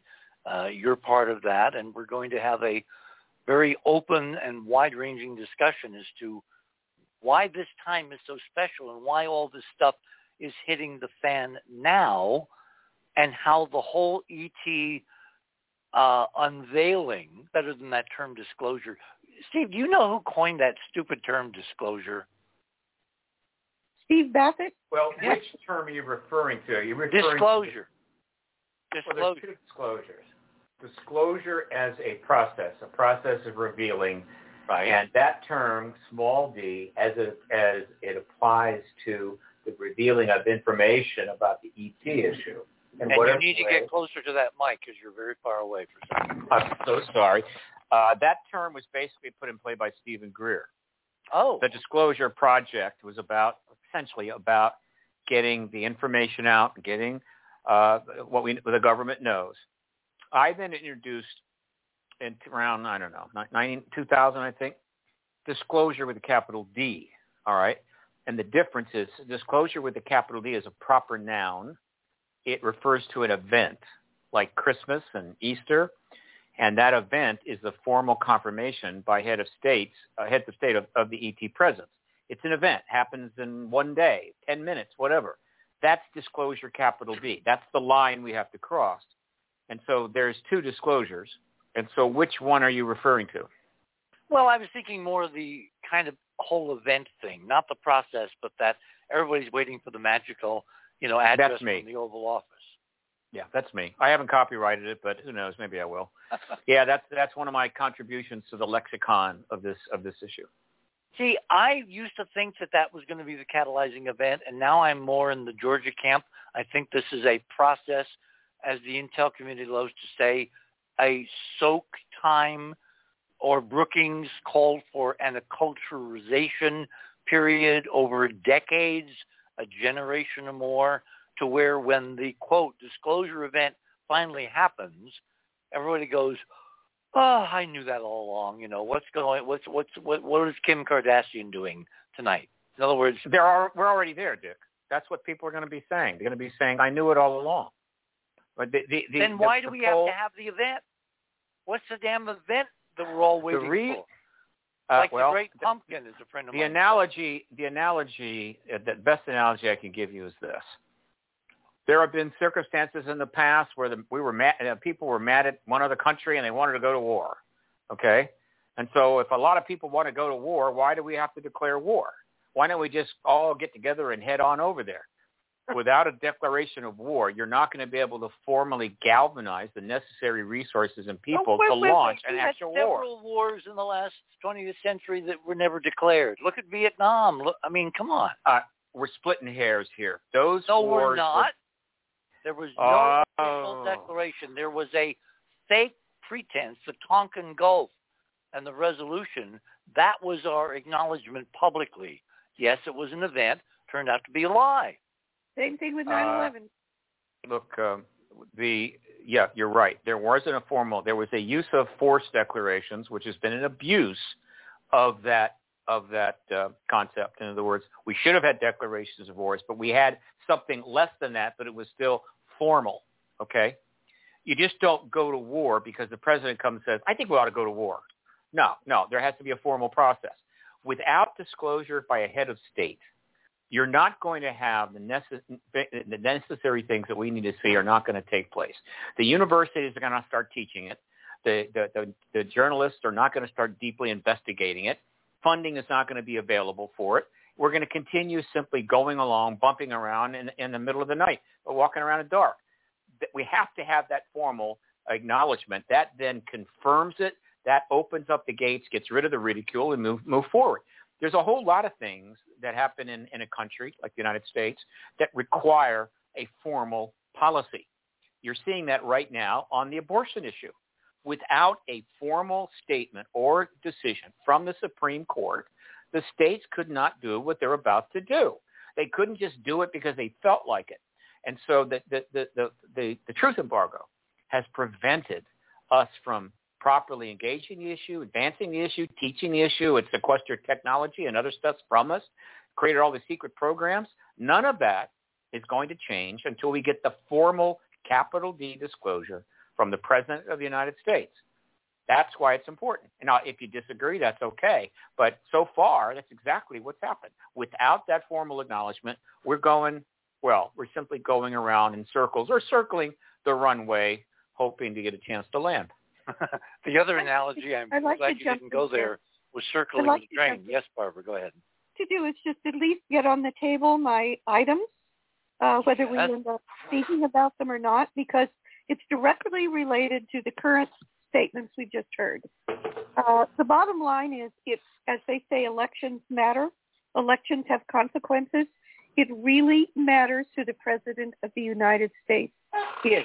Not just for this disclosure we're talking about, but for everything. And if we didn't learn that with President Trump or ex-President Trump, we will never learn it. So if everybody could go to my items, and again, right under today's banner for tonight's show, a little bit down, you'll see guest page, and then you'll see fast links to items. If everybody could please click on Barbara. Mm-hmm. And I'm going to go through these very quickly and make my points very quickly, because I just think they need to be on the table. All right, the first image there is taken in the Cabinet Room in December of 1981. On the left is President Reagan. And, of course, this is the same President Reagan who, in one of his presentations, formal presentations at the United Nations, evoked the image of the way you can bring not just the world, but really the United States together with the rest of the world and within the United States, is if there were an external attack on the earth. Now, I don't think that that's real, but nevertheless, he put it on the table at the United Nations. On the right, to my left, but on the right in the photo, is Vice President Bush, after whom, after all, the entire Central Intelligence Agency headquarters is named. So basically, George H.W. Bush, George Bush Sr., represents the so-called intelligence community we're trying to get to tell us the truth, along with the DOD. Okay, number 2, Reagan has not fulfilled his promise. This goes together with number 3. Reagan is signing the ERA alternative. That happened just before the photograph in number 1. I was the author of the so-called ERA alternative, which was his first promise in his acceptance speech at the 1980 Republican Convention. Now, the so-called ERA alternative was a total sham, but I took it very seriously. I moved to the Department of Justice, and I was the director of the so-called ERA alternative. Single law, regulation, policy, practice, and procedure of all 46 U.S. departments and agencies in the entire U.S. government. This was in lieu of the states ratifying the Equal Rights Amendment to the Constitution. Well, that's correct. At the time that Reagan was elected in 1980 and became president January 20th, 1981, the ERA was still in the ratification process, but it failed in 1982. But putting that aside, the reason I'm bringing this in is so that people understand that I resigned publicly on national television over Reagan's war on women. And I warned the nation about everything that just happened with our Supreme Court. I warned. And I was called a Cassandra, that what I was saying was going to happen if the Republicans got their way, because it was their explicit plan. I was told that it was too extreme. It would never happen. No one would ever even think of doing such a thing.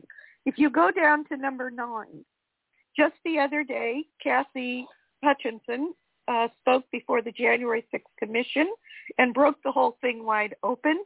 The reason I'm mentioning that is when I resigned from the Reagan White House and Justice Department on national television, it was either the Today Show or Good Morning America. There was 10 days of escalating national and international publicity over it. So far, Kathy Hutchinson has maybe had a week. So there's no ego in this. I'm just letting you know that I've experienced what she went through, okay? So I just want you to know about that. Back to the main point. It really matters who is president of the United States. And what Georgia said about 2025, what else happens in 2025? The next president of the United States will be in office, will be inaugurated on January 20th. Is that going to be Donald Trump or not? Okay? Now, the January 6th on number 6, number 7, number 8, and number 8. Let's see. The bottom line is 85% of the American public by the most recent poll says that the country is on the wrong track. Now, what that means is our country is completely polarized and divided. That is by design. It is by Republican design. I warned about it when I resigned from the Reagan White House and Justice Department. For 10 days on national and international television and in the newspapers, I warned about it. I was called a Cassandra. What the Republican design is, they even have a name for it. They had a name for it inside the Reagan-Bush Senior White House. It was called the New Federalism. Another word for that is the Balkanization of the United States of America. The Republican goal is to have the United States federal government only being funded for and executing the Department of Defense, police, and the courts. Okay?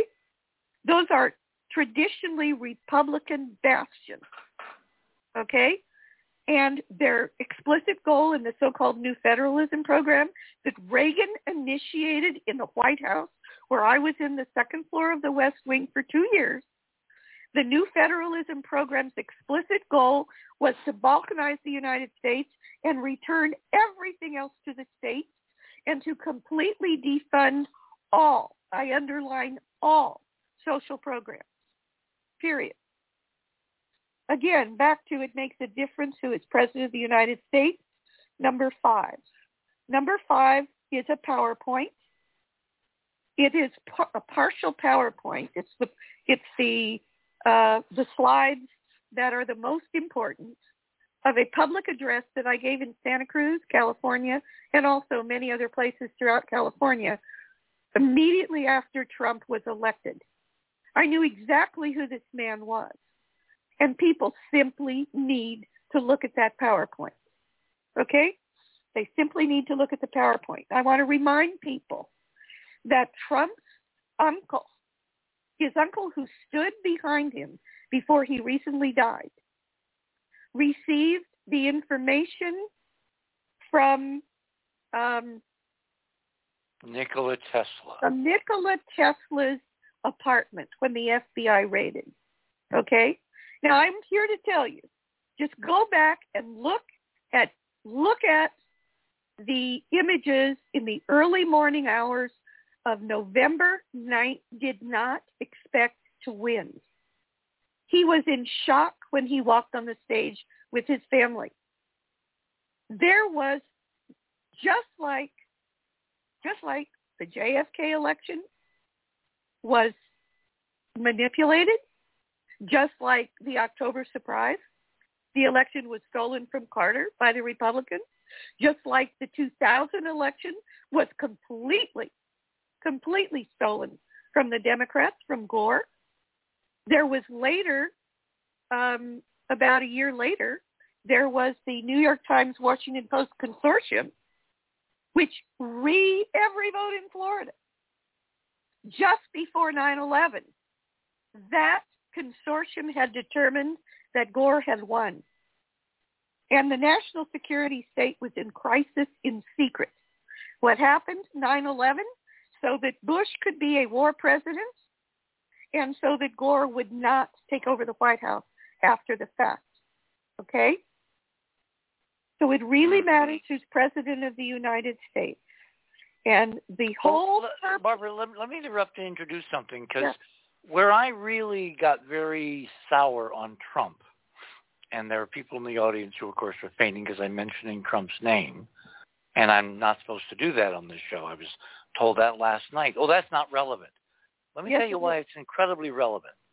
When Trump came in, I was slightly hopeful that a brand new broom would sweep things in a way that had not happened since, like, Teddy Roosevelt, that maybe this guy really was independent and he would gather, from left and right and the center and would cut through the bureaucracy in ways that really this country needs some kind of regeneration.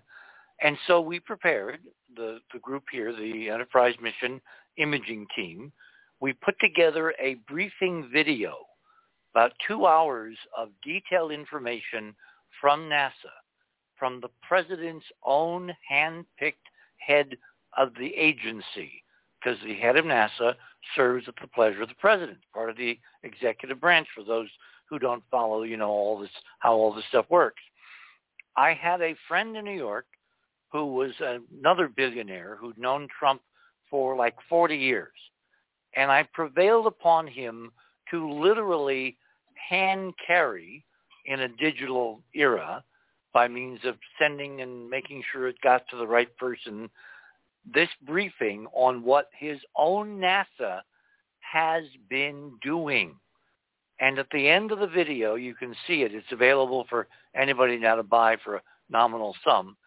At the end of the video, I lay out what the President then Trump, should have done, which is to pick up the phone, call his hand-picked NASA administrator, who was a guy named Jim, I forget his last name at the moment, and say, Jim, I want the photographs of the damn stuff on Mars on my desk in half an hour. Get down here. And it never happened. And I'm looking at this with, people are saying, oh, he did the Space Force and he did this and he did that. He did not disclose that we live in a solar system populated by extraordinary ancient ruins, ancient libraries, ancient technology, ancient ghosts, the ghosts of our past, the connection with how we got here, why we're in such a muddle. All the answers to all the major questions of life are tied up in these artifacts that NASA has been sitting on for over half a century, and it fell to this one guy, this president from outside, who could have lifted the veil, who had enough evidence to at least pick up the phone and demand that he see the actual NASA evidence, and nothing ever happened. The reason? Because that was never his agenda, Barbara, I believe, in the first place. Well, it was never the agenda of the people who were behind him. Exactly. Yeah, on 9/11 itself, Trump, after all, he was a real estate tycoon. He knows about building high-rises. Well, didn't he say during the campaign, during the primary in South Carolina, that the Bushes were involved in complicity for 9/11? What I was just going to say is that on 9/11 itself, Trump was interviewed, and I could send the link to the video on YouTube. Trump was interviewed, and he said, those planes couldn't have brought down those towers. There had to be. It's now been proven. Okay, we're in court in the Southern District of New York, in New York City. We're moving forward, and we have had our oral arguments already in court, demanding a new, real investigation of what really brought down the Twin Towers and World Trade Center 7 on 9/11. He himself said that, and he said that that if he were president, that he would disclose. He didn't disclose that either. No, he didn't disclose that because that's not the agenda. But I'm telling you that the agenda of the Republican Party is absolutely in line with everything that Putin was trying to achieve. And well, he followed the party line. Remember, during his entire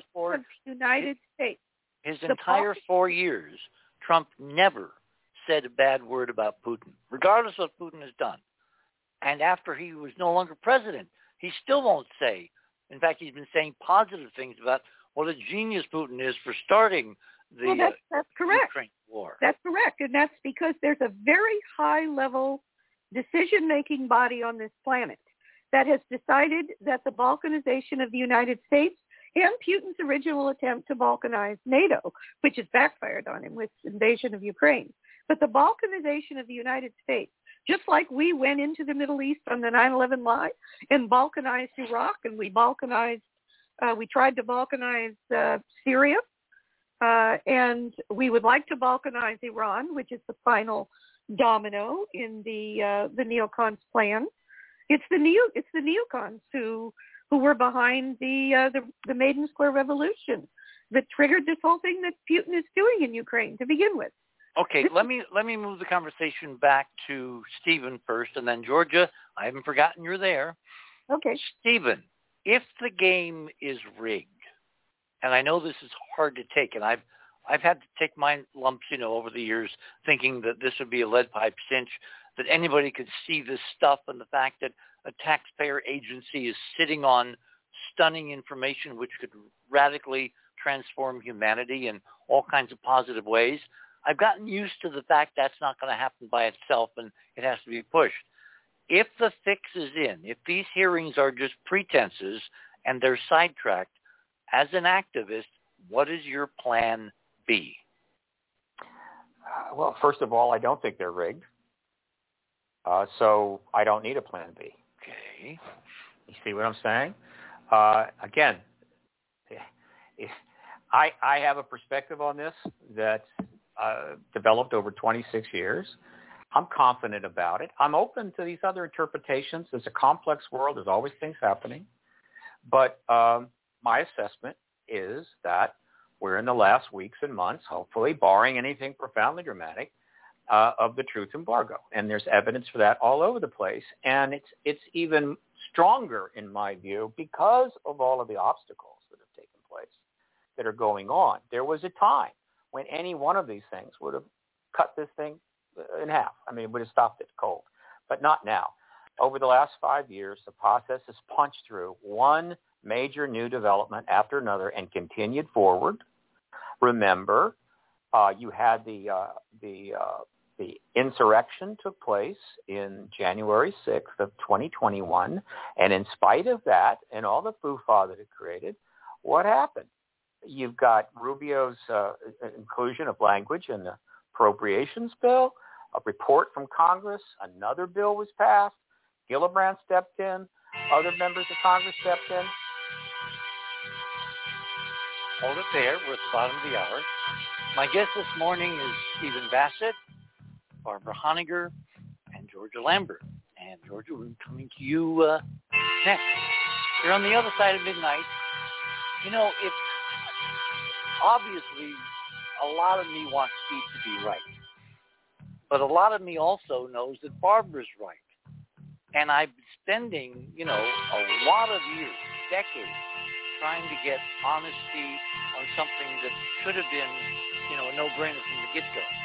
You've got an agency which serves as the president and the American people. It goes out in the solar system and discovers stunning stuff left by somebody. And then the data moves us closer and closer to who it is, and it turns out to be us, our great ancestors.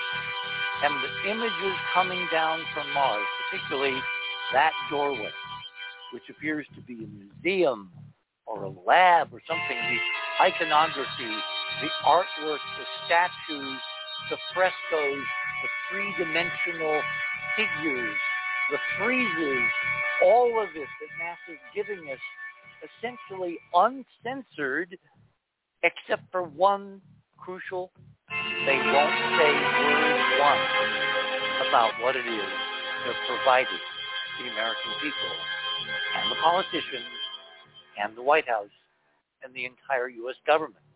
The photographs are there. You can look at them and decide for yourself, is that a door? It's so interesting that all the people outside of NASA take one look and say, well, of course it is. There's even a post on the left-hand side that is stunningly artistically decorated with motifs, hieroglyphs, and faces, just like the comparison in image number 9 of this tall totem from the Maya in Guatemala that Ron Gerban, one of our team members, found. It's all there. Who we are, where to go now to get the answers. We have the technology, we have the tools, we have the agencies, we have the willingness of the American people to support NASA. All we needed was the truth during the Trump administration. And tonight would have been radically different than it is right now. Because yes, there is a documented long-term interest of extraterrestrials in human reproduction. Why? And suddenly, out of the blue, a court decision which forces every single woman in America to have children, even if they can't or don't want them, no matter where they come from. These are connected? Yes. You bet they're connected. Yes, they are. You're on the other side of midnight. My name is Richard C. Hoagland. We shall return.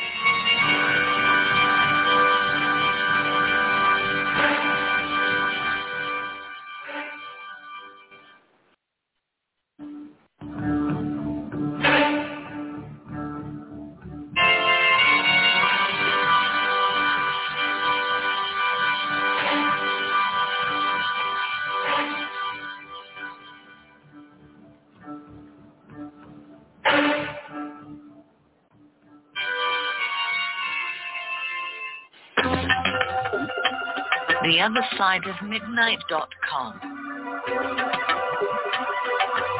Tune in to listen to Richard C. Hoagland and his fascinating guests. The broadcast and don't miss another groundbreaking conversation. Join Club 19.5 to get access to exclusive member benefits. Listen to past episodes anytime on any device. Search the archives of over 180 episodes.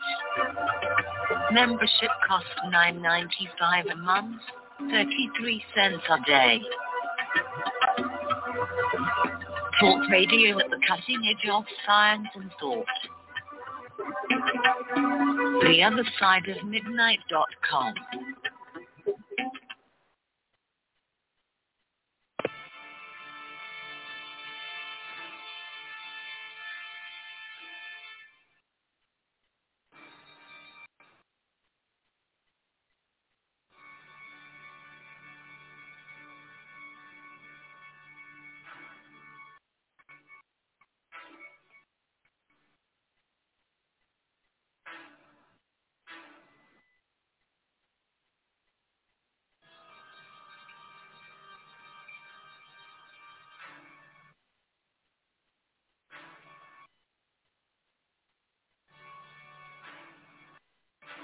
And welcome back, everyone, to the other side of midnight here on this Sunday night, Monday morning, July 4th. My guests this morning are Steve Bassett, who is a long time, we now know how long, very determined, very proficient, very professional, and very successful political activist, the only one that I know who is a registered lobbyist for the subject of UFOs, ETs, and UAPs in Washington. Barbara Honegger, member of the Reagan White House, who broke with some very fundamental Reagan policies and is giving you an inside look at a long-term plan by one of the two major parties in America to basically return the country to well, I don't know what. And finally, Georgia Lambert, last but not least. Georgia, what are your thoughts on where we are right now? What particular area? Well, in other words, what you've heard is kind of like the optimist and the pessimist. And I wanted you to get back to why you picked the 24-25 time frame, because that, again, has a huge cosmic significance in the physics. Well, again, the 2025 is referencing the 100-year conclave that supposedly the spiritual hierarchy, or those masters or elder brothers, or however you want to call it, those that guide the destiny of humanity, the evolution, the spiritual evolution of humanity. Oh, I thought you were going to go for the even bigger cycle, which is the end of the 2,500-year, give or take. Well, there's that whole too. Vedic cycle, which yeah. parallels the Platonic precessional cycle which in the physics of celestial mechanics, and you and Rick and I are going to talk about this next Sunday, well, drives the whole damn system. You always talk about wheels within wheels, and we've got cycles that are within cycles that are dovetailing. I did want to pick up on one thing that Stephen was talking about earlier about the formal disclosure. I think he's right about that there needs to be, as part of the, quote, ritual that you always talk about, Richard, there has to be some formal acknowledgement. That's part of the unfolding, and I think that's a very necessary part. Okay, but let me push back. When a woman's going to have a baby, and you can wait on this, Barbara, it doesn't matter what the doctor says, what the calendar says, what anything says. When it's time, it's time. That's true. The idea that this huge, momentous paradigm shift, back to Paradigm Research Organization, has to have some politician officially announce it for everyone to get that we're in this new transitional reality. If it's not ludicrous, it's the next best thing too. In other words, are we all waiting process which is so damn broken that we can't even all fix a parking ticket together? No, we're not waiting for the process, but the process has to be part of the mix. I mean, in your analogy about the baby, yes, the baby's going to be born regardless. But if you want it to be financially legitimate, it has to be recognized and given a birth certificate. Stephen, let me ask you, you and I focus a lot because that's the kind of people we are, and Barbara too, and for someone who's deeply into metaphysics, I'm astonished all the time by how up on current things Georgia is. We're all focused in Washington, the human, drama, the political back and forth and making progress and ultimately institutionalizing this. There is an old cliche in war that the enemy has a vote. In this case, I'll amend that. The ETs, given that they're thinking conscious beings, and in my model, a lot of them are related. They're part of our own history, who we are. They give a damn about humans because they are human, et cetera, even if they don't hang their hat here. If the ETs are part of the solution, why don't they have a vote, and when do they exercise the vote? And after you answer that, I have an example I want to run by you of something that just occurred that I think is an ET vote in this larger discussion, and nobody seems to understand it yet for what it might be. Do they have a vote?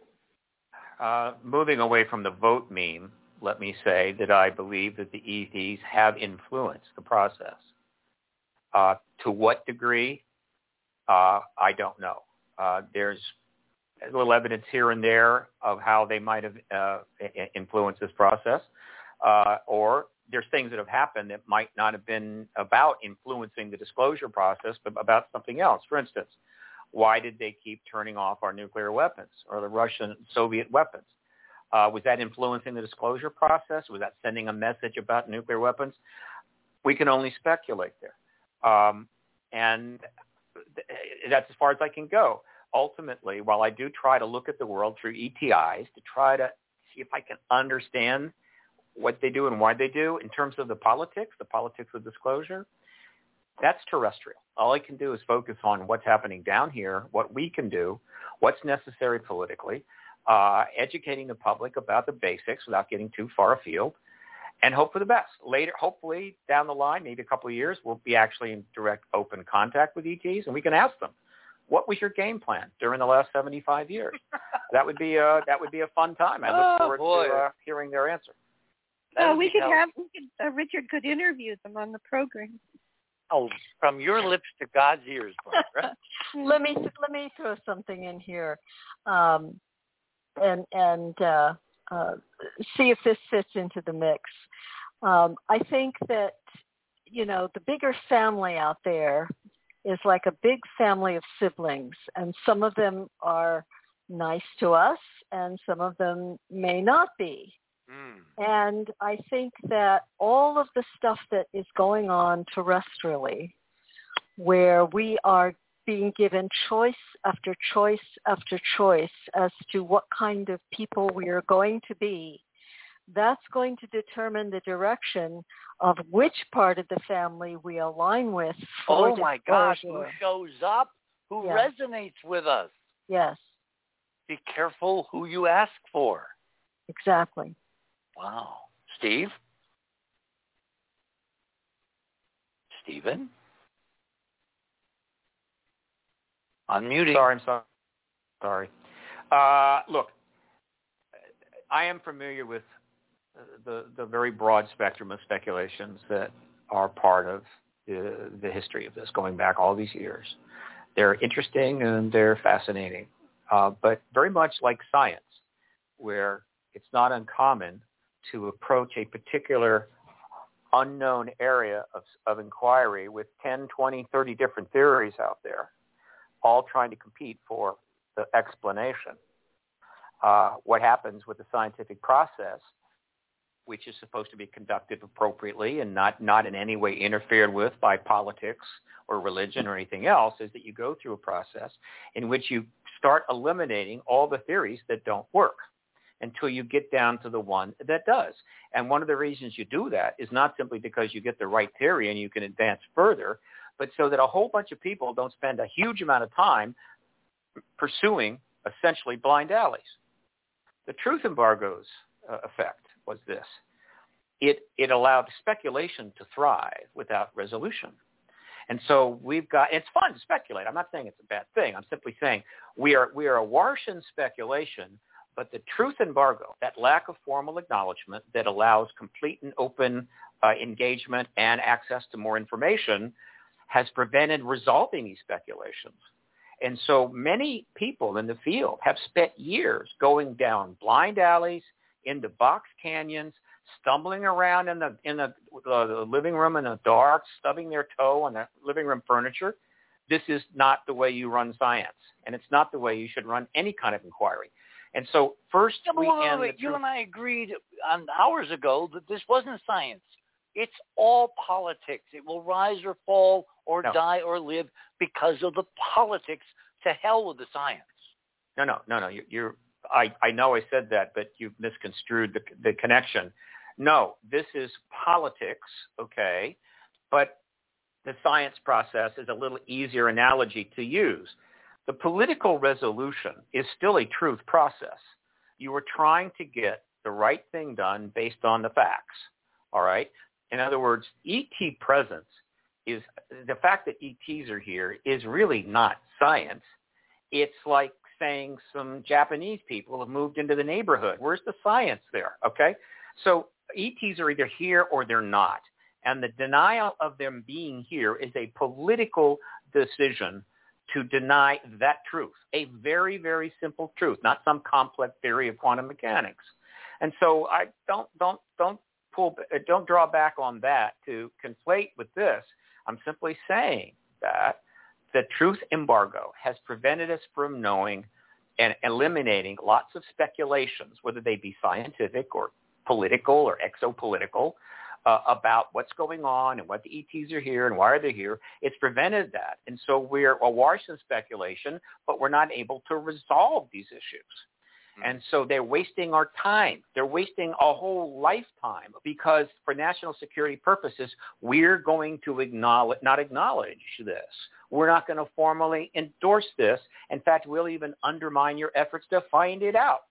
So without disclosure, we're going to continue to waste time and money and resources, and that's not certainly the way I want to proceed, and most people don't want to proceed there. In other words, getting involved in the political resolution of this issue, which is what the government did, is pretty much the same as getting involved in the scientific resolution of some major theory. It's like, and other governments have done this in the past, where they suddenly insert themselves and say, oh, no.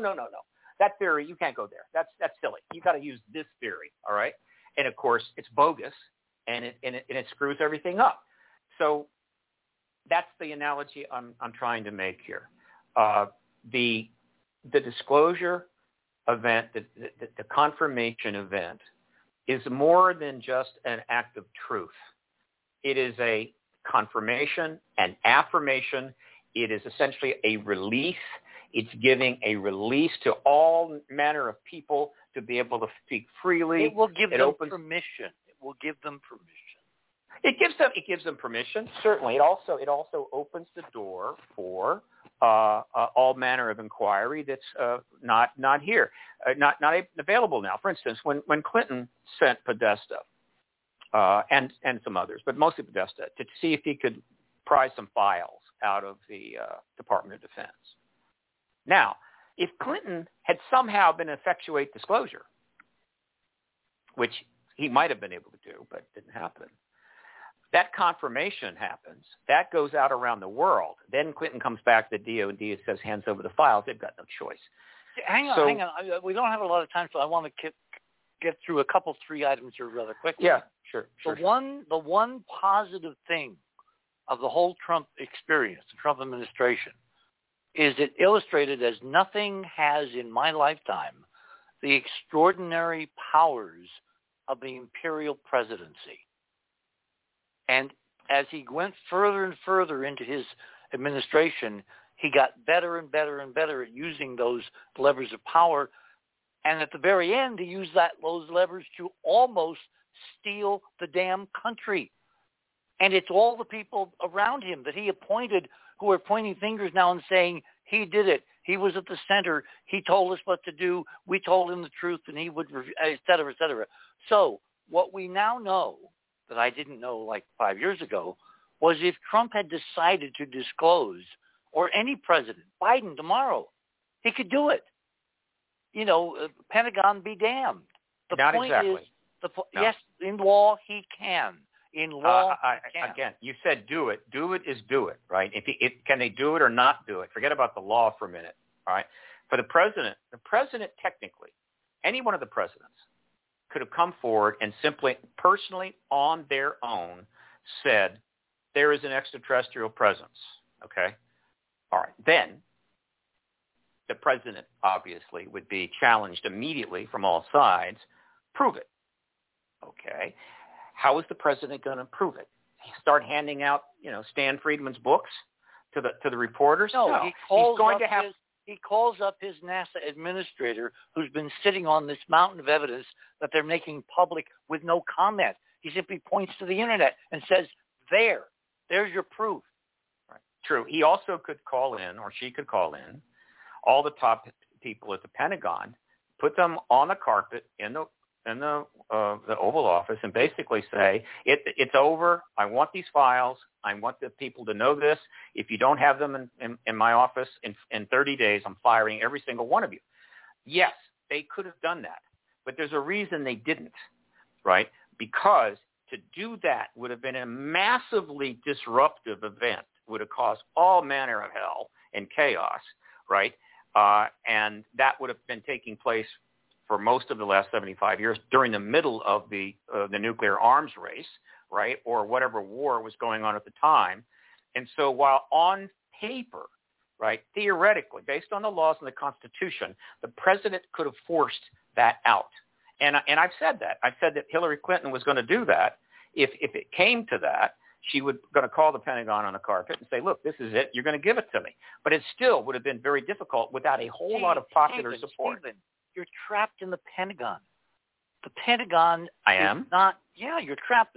I'm saying look to NASA. NASA's the Achilles heel in the cover-up. It is one possibility, but the Pentagon's got the real goods. The data is there. It just has to be officially authenticated by a credible source, and there's no more credible source in the country than the President of the United States. Let me move on, okay? I'd like to make a comment on what. Yeah, go ahead, Barb. Go ahead. Yeah. The simple thing for any president of the United States to do, and again, the bottom line is elections have consequences. It really matters who the president is, especially in 2025. Yeah. Okay? All right. You so think? all any president needs to do is to simply, every president of the United States is the ultimate classification and classification authority, period. Okay? Yes. All Trump or any other president, Biden, whoever's president 2025, all they have to do is publicly declare and order the declassification of every single document that has anything to do with any of these top secret deep state machinations. Deep state machinations, from JFK assassination to 9/11 to disclosure that we're talking about. The President of the United States can do it instantly. See, that's what we've learned from the Trump experience.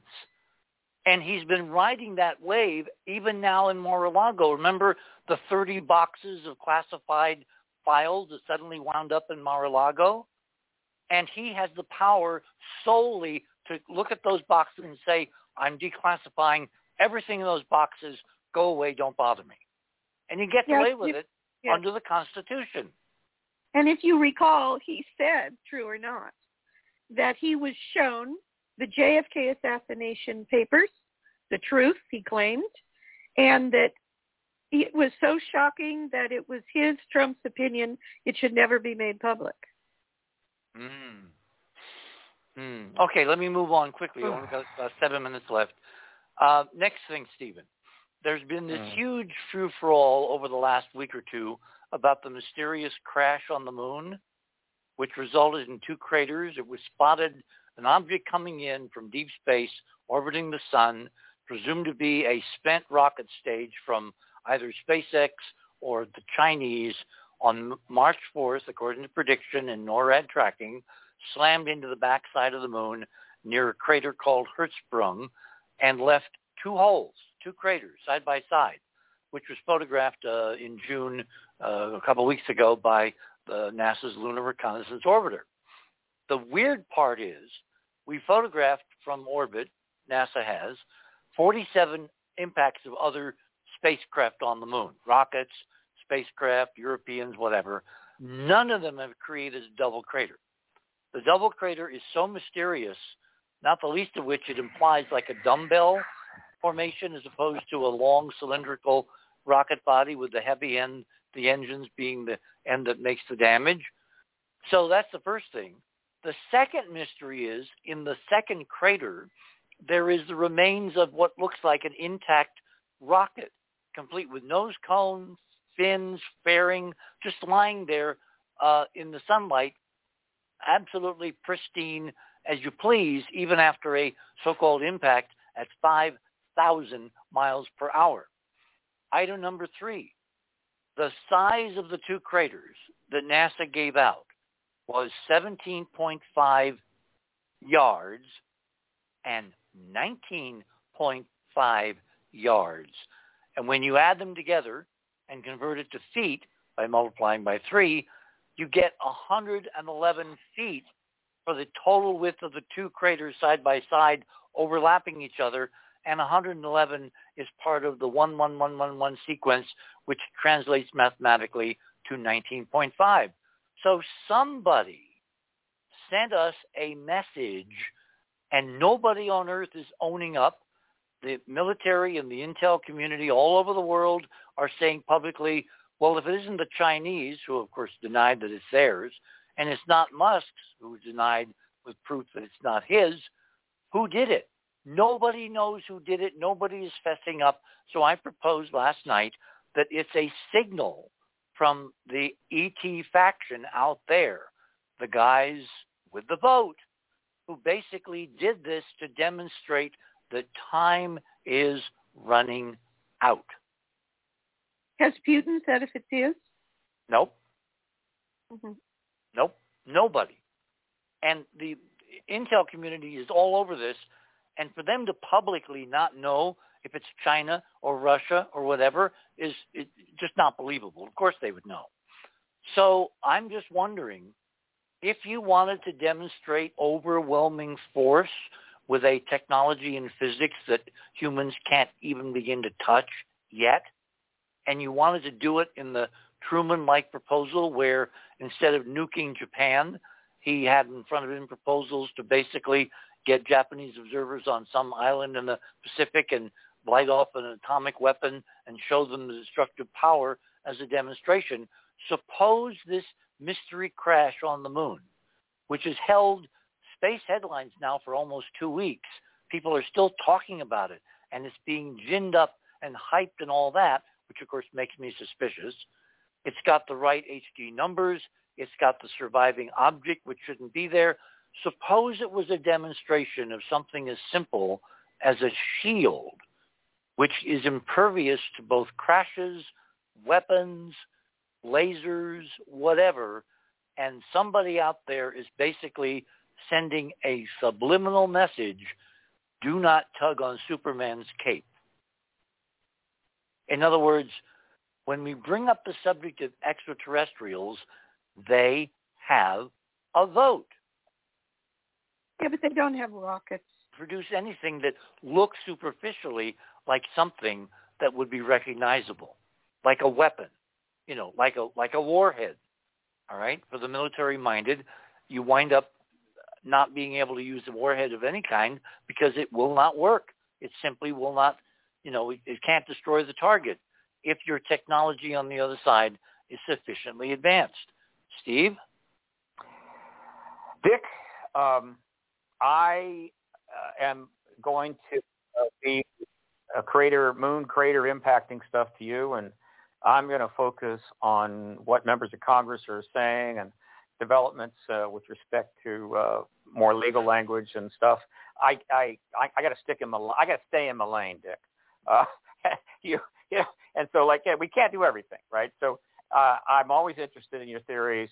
They're always fascinating.